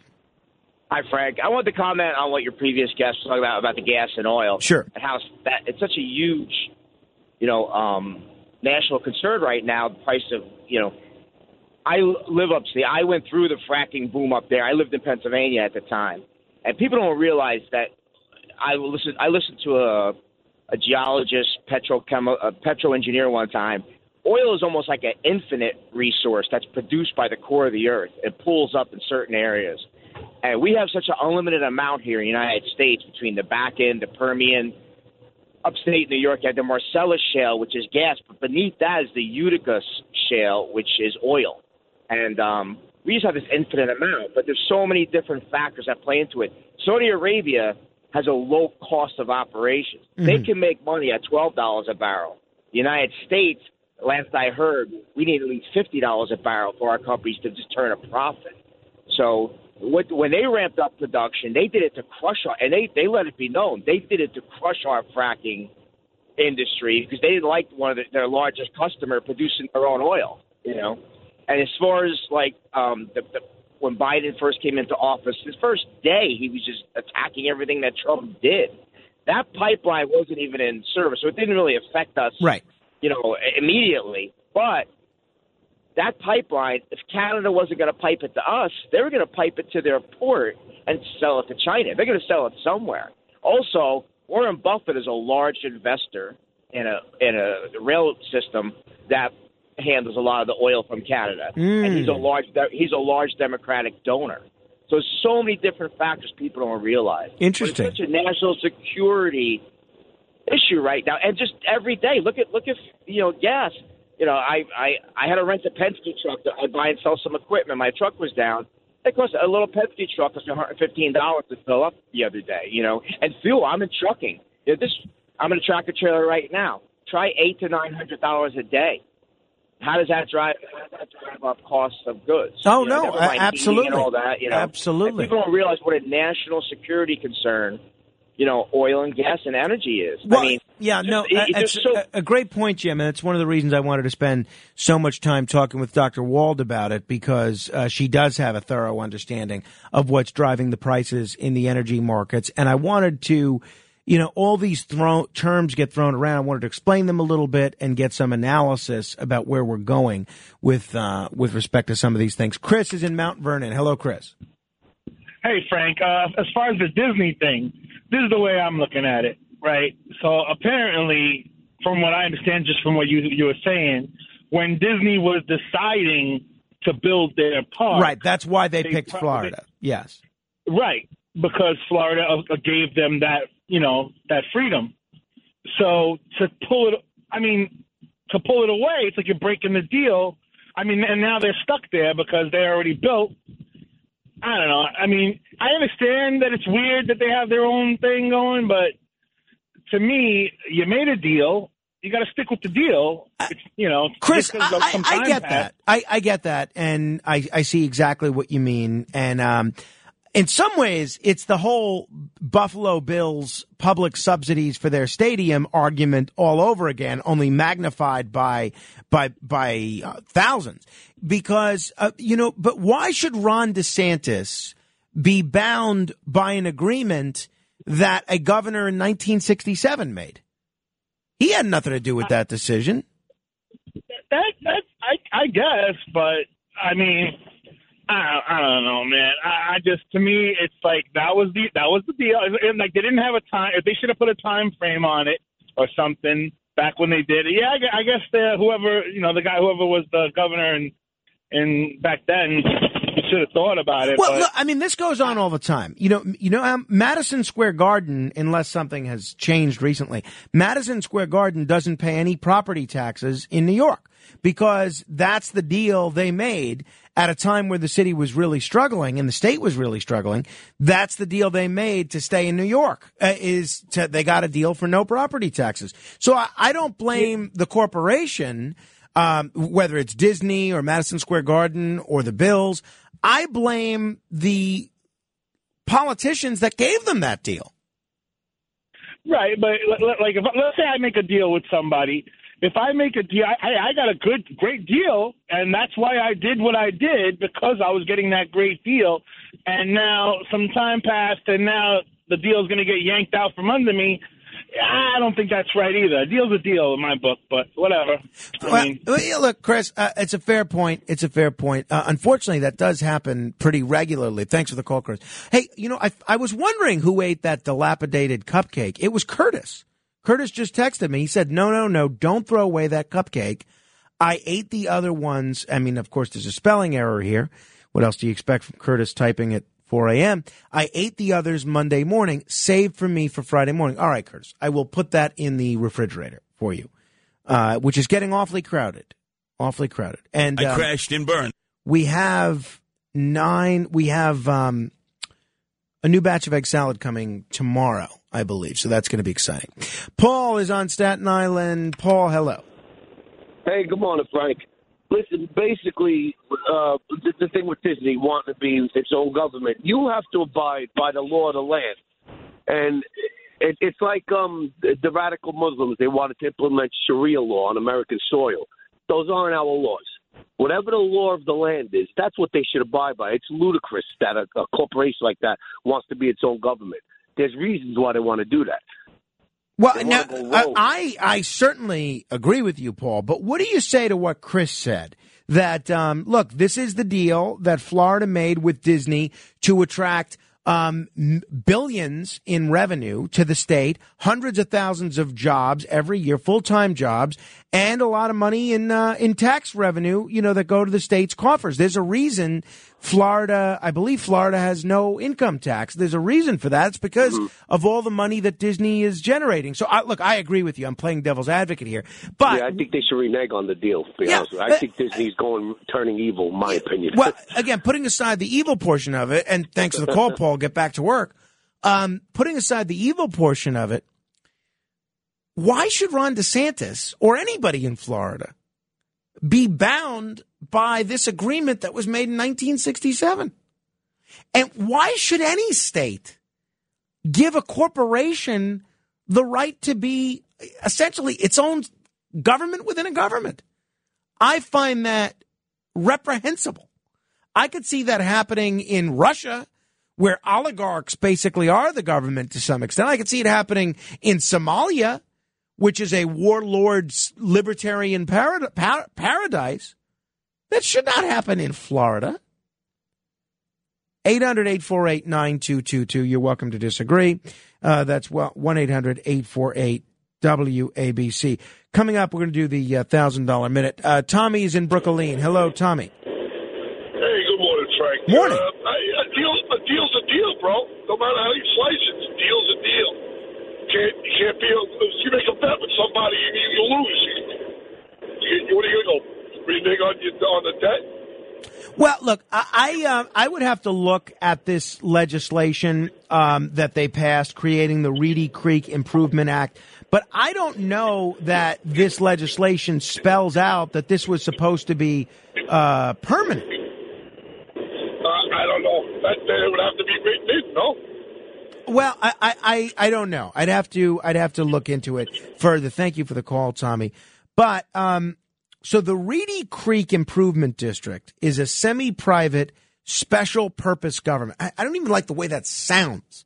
Special purpose government. Whenever I hear that term, special purpose, I always think of the movie The Jerk and Steve Martin's special purpose.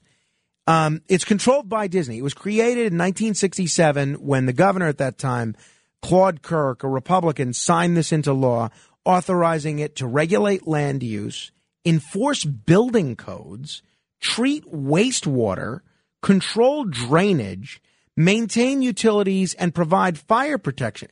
I can't even fathom that a state would do this. Oh, no. You don't have to abide by the state restrictions on zoning or treating wastewater or the building codes or the fire codes. You got it. Go ahead. Do your thing. Wow. I knew Disney had a lot of influence there, but I thought it was mostly due to spreading around millions of dollars in lobbying and campaign contributions. I had no idea that they could ignore zoning laws and fire codes and wastewater laws. So it's governed by it's governed by a board of supervisors that's selected by its 19 landowners. The biggest and most influential of them is Disney World. The district has the authority to tax the land and use the revenue to provide essential public services and operate and maintain all public roads and bridges. Now, doesn't that bother anybody else that public roads and bridges are being operated by a private company? Bothers me. Such private governments aren't uncommon in Florida. It has more than 600 of these community development districts that manage and pay for infrastructure in new communities. If this 1967 law is repealed, Disney World's property will fall under the control of Orange and Osceola counties. So there you have it. Apparently they don't mind this in Florida. They like these little fiefdoms that private businesses can have, but there's nothing like this. Nothing as big as the one that Disney controls. I have a major problem with this, and it has nothing to do with Disney being too woke. I don't like corporate businesses acting as governments, personally. 800-848-WABC. That's 800-848-9222. Norman is in Tuxedo Park. Hello, Norman. Tuxedo. Like your suit. Thank you. How you doing? I'm hanging in there. Something hit me hard when you talked about the oil and you interchanged two terms. Yes, it's true. Biden issued more leases. Leases are not the same as the ability to drill because there are regulations by the government. So they don't have the right to drill because they don't have the permits. So you're interchanging two words, permits and leases. All right, well, that's fair. Look, I don't pretend to be an expert in this, which is why that I invited Ellen Wald on, and I thought her points about the things that Biden could do to lower gas costs was great. were very helpful. You know, go ahead. Yeah, I don't mean to interrupt, but yeah, she was great. Her interview was great. You're a great interviewer. But the point afterwards about leases is different. Yes, Biden issued more leases, but Trump had more oil flow. Got it. Okay, well, look, I'm going to take your word for it, Norman, because there's 11 million barrels a day under Trump, and now there's 8 million barrels a day. And that's to shut up the price of oil. I got you, Norman. Well, again, my defense is that I have no idea what I'm talking about. So nobody should listen to me. That's why I have experts on that do have some idea what they're talking about. But I think her point was, I found very convincing, that it's not a supply problem. I think it's a everything else problem. It's a speculation problem. It's an inflation problem. It is a lack of regulatory certainty for domestic oil and gas producers problem. It's a Ukraine-Russia tension rhetorical problem. And it's a supply chain problem. So I don't think it's a oil supply problem. B is in New Hampshire. Hello, B. How you doing? Well, I'd like to think I'm doing pretty well.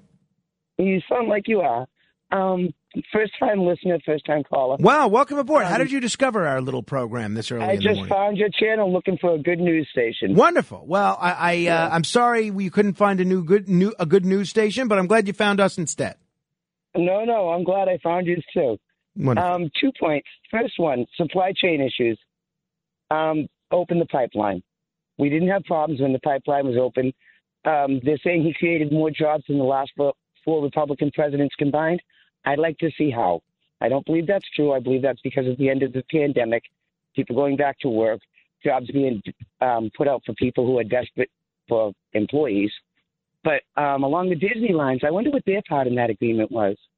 Did they agree to provide wholesome entertainment to everybody that would be enjoyed by all? What was their part in that agreement that gave them such a sweet deal back then? Well, I mean, I think it was basically just spreading money around. They were doing what they've been doing for the last 50 years, which is giving a lot of money to politicians and spending a lot of money on lobbying. And look, the people in Florida like not having an income tax, and the revenue that theme park generates for Florida and the jobs that generates for Florida is in part what allows Florida to operate without an income tax. So, I mean, I get that the state gets a lot here.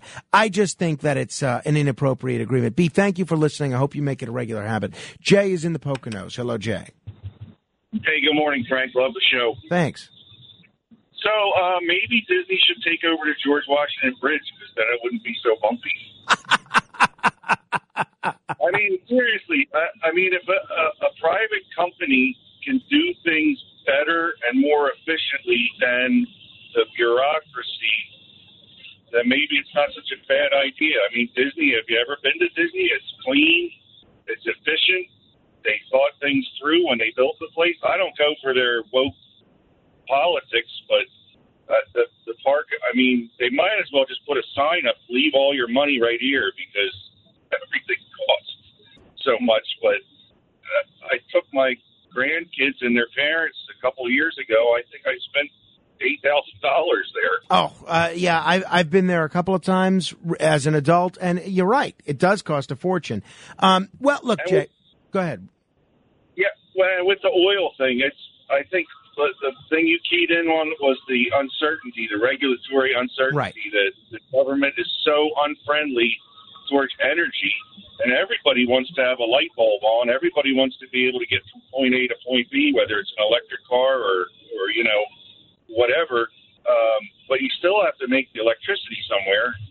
Yeah, well, exactly. That's the point that Ellen made about why electric cars are not the panacea that a lot of people think it is. Jay, thank you. As far as, well, you know, again, we're running late here. I want to squeeze in one call on this, and then we'll move on to the $1,000 minute. I may come back to this. Marianne is in Indiana. Hello, Marianne. Hello. I am a retiree from a state university, and universities run their corporations like their own government. Yeah, well, I have a major problem with that too. I look at what a university like where I went, NYU, makes in their endowment regularly, and I don't necessarily think that it's right that they don't have to pay anything in taxes to the local authorities. No, they're not profit either. Yeah, no, exactly. Marion, thanks for the call. Hey, we're going to give somebody an opportunity to win $1,000 straight ahead. If you want to take a stab at answering 10 trivia questions in 60 seconds, then be the 7th caller right now to 1-800-848-WABC. That's 1-800-848-9222. Be the 7th caller right now. And if you are, you can answer 10 trivia questions in 60 seconds. Get them all right. You're $1,000 richer. Straight ahead. WABC. Frank Morano. 77 WABC.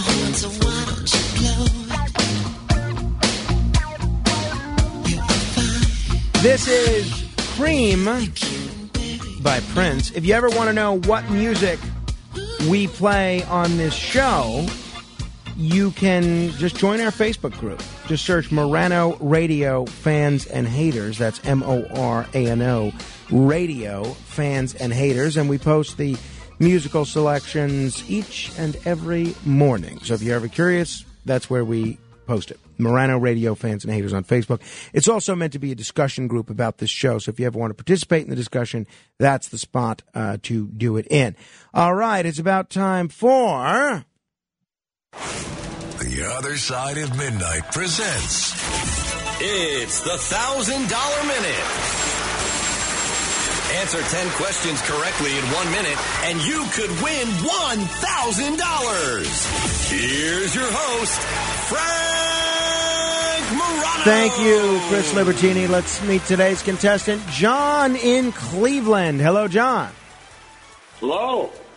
John, does it bother you when my colleague Curtis Lewa refers to Cleveland as the mistake by the lake? Not at all. It does not? No. Even though that's your town, your home? Really?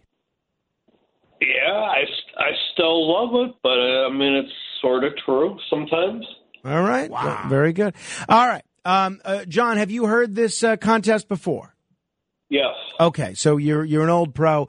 You get an answer right. We're going to just move on to the next one, and we'll keep going until you get one wrong. Ready to go? Okay, I'll give it a shot. All right, the timer will begin after I ask the first question. On which holiday do you go trick-or-treating?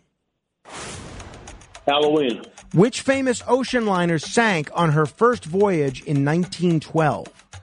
Titanic. What is a scientist who studies rocks called? Geologist. Name an actor who has played Superman. Clark Kent. No, unfortunately, Clark Kent is a character. He's not an actor. So, I mean, you could have said George Reeve. You could have said Christopher Reeve. You could have said Brandon Routh. You could send Henry Cavill. You could have sent Tom Welling, Kirk Allen, Ryan Driller, John Krasinski. Really, any number of folks. But I'm sorry you didn't win, John, but you seem like a great guy. So stay on hold, and we're going to give you a consolation prize. I think we're still giving out T-shirts this week, and I hope you wear it proudly around the mistake by the lake, Cleveland. I like that it rhymed, and I started calling Cleveland the mistake by the lake. And then I met some people from Cleveland, and they were really hurt by that. So I stopped saying it, but I'm glad John's not bothered by it. So, John, give Molly your information if you would, please. Hang on. All right. It's no secret we have a crime problem in this city, in this state, in this country. And it's only getting worse. I hate to say it. It's only getting worse. You know, Eric Adams ran in the primary and the general election largely on a platform of improving crime and the crime problem. And it's worse than before he was elected. So, one of the people that addressed this yesterday, I guess, what's today? Today is Tuesday. So I guess he addressed this Monday on MSNBC's Morning Joe program, was Al Not So Sharpton. Well, I apparently need a new moniker for him because with every appearance, he appears to be getting even sharper. So he was on with Joe Scarborough. Joe Scarborough country. He used to do a show here. You remember that? He used to be on middays. He replaced Curtis. I was producing Curtis's show at 10 a.m. And then they moved Curtis strictly to evenings, and they replaced him with Joe Scarborough and Mika Brzezinski. Boy, was that show a train wreck. I enjoyed listening to it because it was such a train wreck, but it was something. It was something. And anyway, and then they left the show and they claimed that they were retooling the show and that they would be back. Well, I think it's been about 13 years. They have not been back. So, Al Sharpton, who hosts a show on MSNBC as well, was on with Joe Scarborough on Monday, and he slammed the approach by Washington, D.C. elites in reacting to rising crime. I want you to listen to these comments, and then, I think you need to think to yourself, if you're a Republican, if Donald Trump doesn't run in 2024, you guys might want to nominate Al Sharpton because he just made a better case against the defund the police movement than I've heard a lot of other people make. This is Al Sharpton Monday on Morning Joe. They're losing people of color because they really don't get the people of color's life. If you are living in a city, in a neighborhood that is inundated with crime, and you act like that is not an issue, you've already lost me. That is an issue. Yes, we must deal with policing. I've been out front of that. But you cannot ignore when 12-year-old kids whose somebody's niece and neighbor is killed, and you act like that's a non-issue because you're too elitist to live on the ground. We don't want to be manipulated by right-wing elitist billionaires or by left-wing guys that don't understand our life on the ground, that is living in fear of crime, that is living as a result of inflation that is killing us. Many parts of this country, we need gas to go to work. These beltway elitists, these limousine liberals here in New York, don't live in the real world, and blacks have to and browns have to deal with the real world every day, and we don't sit in crowded subways reading left-wing or right-wing propaganda. There is not a syllable that Al Sharpton said there that I disagree with. And by the way, if you were unclear who he was referring to as the they, meaning they are losing support from minorities, people of color, as he says it, he's talking about Democrats. He's saying the reason that Democrats are losing support from minorities is because they didn't understand what it was like to live a life like those dealing with crime, rising inflation, and record high gas prices. Amen, Al Sharpton. So I think he's exactly right. And I would love to hear others say the same thing. 800-848-WABC. I'm going to link to this on my Facebook page if you want to watch the whole clip or read more of what Sharpton had to say. But I thought he was right on the money. Another fella that I thought was right on the money was the former New York City police commissioner. I have to invite him on the show. I've been reading his new book, and it's quite good. I mean, it's not really new anymore. It's maybe about 8 months old. But Bill Bratton, former New York City police commissioner under both Rudy Giuliani and Bill de Blasio, he was, so if you want to watch that Sharpton video, it's facebook.com/Morano fan. He was on the Katz Roundtable with John Catsimatidis on Sunday, and he's talking about what New York is experiencing right now with crime. This is our 77 WABC clip of the day, courtesy of the Katz Roundtable, which you can hear every Sunday morning, 8 to 10. I'm on there for the first half hour. It's worth listening just to hear me as well. But the real reason is to listen to all these news-making guests. And this interview with Bratton did make a ton of news. This is what Commissioner Bratton told John. Well, John, as the famous Yankee catcher Yogi Berra once said, deja vu all over again. What's happening in America today, 2022, reminds me very much of what was happening in the late 80s, early 90s in this country and in New York. A rise in crime, a rise in disorder, and a lot of despair and fear about it because it seems like it's just going up and up and nothing seems to be working against it. Now, he talked about what's happening now in terms of crime measures with his own expectations on this front. Fortunately, we're nowhere near the numbers that we had back then, but the trending is awful. New York, for example, our city, just reported the other day that for the third month in a row, overall crime is up by over 40%. I never in my lifetime expected to ever see numbers like that for New York City. I actually predicted for most of the last 25 years it would never go up again, but boy, was I wrong. And finally, Commissioner Bratton adds, and I tell our local politicians there's 8.5 million New Yorkers that want to feel safe, and there's only 3,000 criminals. Why aren't we putting the 3,000 criminals away?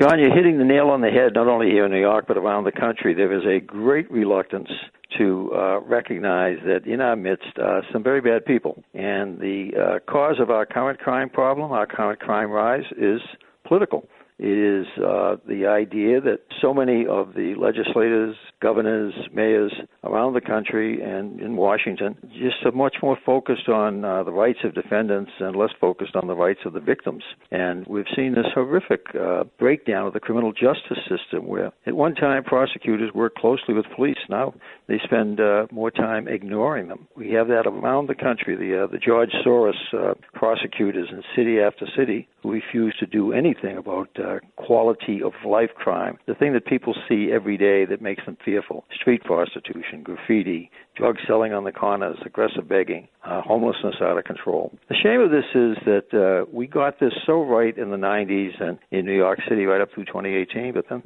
politicians screwed it up. So in terms of, but who elects the politicians? The voters. So we basically have nobody to blame but ourselves. Well, Bratton's right, but he's also wrong because the voters are a victim of a poor political system. As I've chronicled before, we need political reform to give the voters more power. If you live in a gerrymandered district, right, and you have the politicians choosing the voters instead of the other way around, then you're almost powerless. If you have elections where there's no competition, where there's only one candidate on the ballot, what are you supposed to do? If the determinative election in one community is the primary of the Democratic Party and you're not a Democrat, you have no meaningful say. That's not the voters' fault. So when Bratton says we have nobody to blame but ourselves, he's right and he's wrong because we have to reform the very political structure that enables things like this to happen. But that's my 2 cents. Let me hear yours. 800-848-9222. That's 1-800-848-WABC. Let me say hello to Jeff in Suffolk County. Hello, Jeff. Hi, Frank. I thought I was going to go the whole night without a Signism, but you did one unknowingly. You presented Al Sharpton in Bizarro World. Thanks, Frank. Thank you, Jeff. The Bizarro World, if you're not a Seinfeld fan or a Superman fan, that was a universe where everything was backwards. And there was this Bizarro Superman who did the opposite of everything Superman did. He said goodbye when he arrived. He said hello when he left. And all sorts of things of that nature. So, all right. By the way, you know who's going to be on the show tomorrow? We have Marlena Shivo is going to be back tomorrow. She's in New Jersey, so we're going to talk about this New Jersey situation. I'm not sure if we're going to have a panel of other folks for one of our midnight panel discussions, or if it'll just be Marlena. We'll see. I'm going to work on that after the show. And I believe that the former state editor of the New York Post, a guy that you used to hear on this station quite a bit, Fred Dicker, is going to be on the show tomorrow as well, because now that the petitions have been filed, Andrew Cuomo is, at least for now, not running for governor as a Democrat. So he could still run third party, but I'll talk with Fred Dicker about that. See, Fred is interesting because He was someone that was such a big Cuomo fan, such a Cuomo cheerleader throughout his tenure as Attorney General and the first maybe 2 years, maybe 3 years of his gubernatorial reign, and then turned squarely against Cuomo. He was going to write a biography, an authorized biography about Cuomo. And Cuomo used to go on his radio show. That was the only radio show Cuomo would go on. And then all of a sudden, Fred got wise to Cuomo's act. So we'll get into that with Fred, among other things, tomorrow. If you have any suggestions for questions, you can email me, frank.morano@wabcradio.com. 800-848-9222. Mike is in New Jersey. Hello, Mike. Hey, Frank, what's going on? You got to put the onus on the people. Gerrymanders or whatever. When we have 20 years in New York City of just about comparative bliss compared to what goes on when Democrats are in power. How moronic are the voters in New York? Well, look, thanks, Mike. I don't want to repeat all the stuff I've said about the need for term limits and gerrymandering and then an end to gerrymandering and nonpartisan elections and proportional representation and direct election of judges and real campaign finance reform, not this boondoggle that we have, which is a politician's welfare program in New York City with this bizarre campaign matching funds program, which has been a disaster in New York City and is now going to be replicated for the whole state of New York, and ranked choice voting and so forth. But there are so many hurdles to the voters having any real power. By the time the voters get to vote, the system of the status quo has already made its decision. And again, I'm running a little short on time now. I won't go into all the reasons why that's the case, but we will revisit that in the future. I did the last time. Ray Kelly made some similar remarks. We went through how the voters are in some respects powerless. And look, should citizens be more engaged? 100%. And to go back to my conversation with Scott Ritter earlier, they need to be more well-informed of international affairs as well. But at some point, the voters are acting rationally because they vote one way and their agenda doesn't get enacted. And you think, oh, okay, I vote this way, I vote that way, I vote this way, and still what I want doesn't seem to change.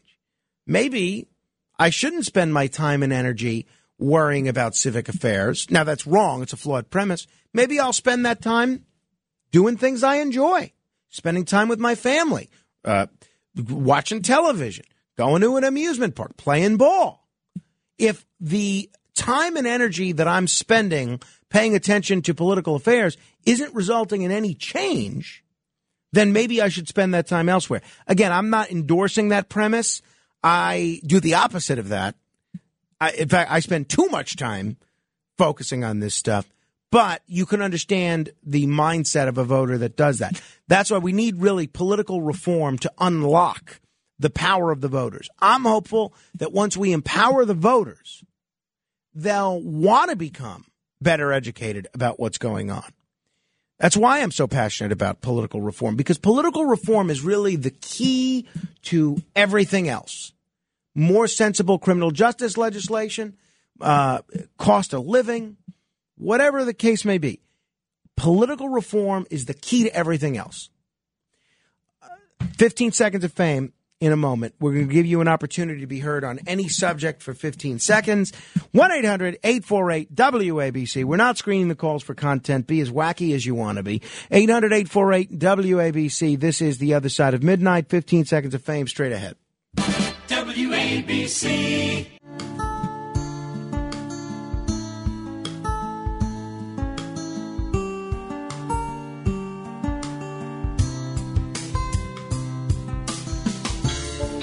When the lights go down and your dreams go wrong, in the darkness you might need a place to hide. If the days are long, when the sun goes down, you might need a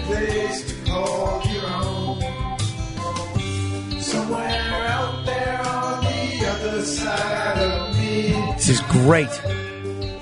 Love this song. My thanks to Stevie G and who are they? Stevie G and the Destroyers and the Tiger Macca Band. They may need a new name, but they are very talented. All right, without further ado, it is time for The Other Side of Midnight. This is 15 Seconds of Fame. Russ is in New Village. Yes. How come you give radio time to Al Sharpton, that rat?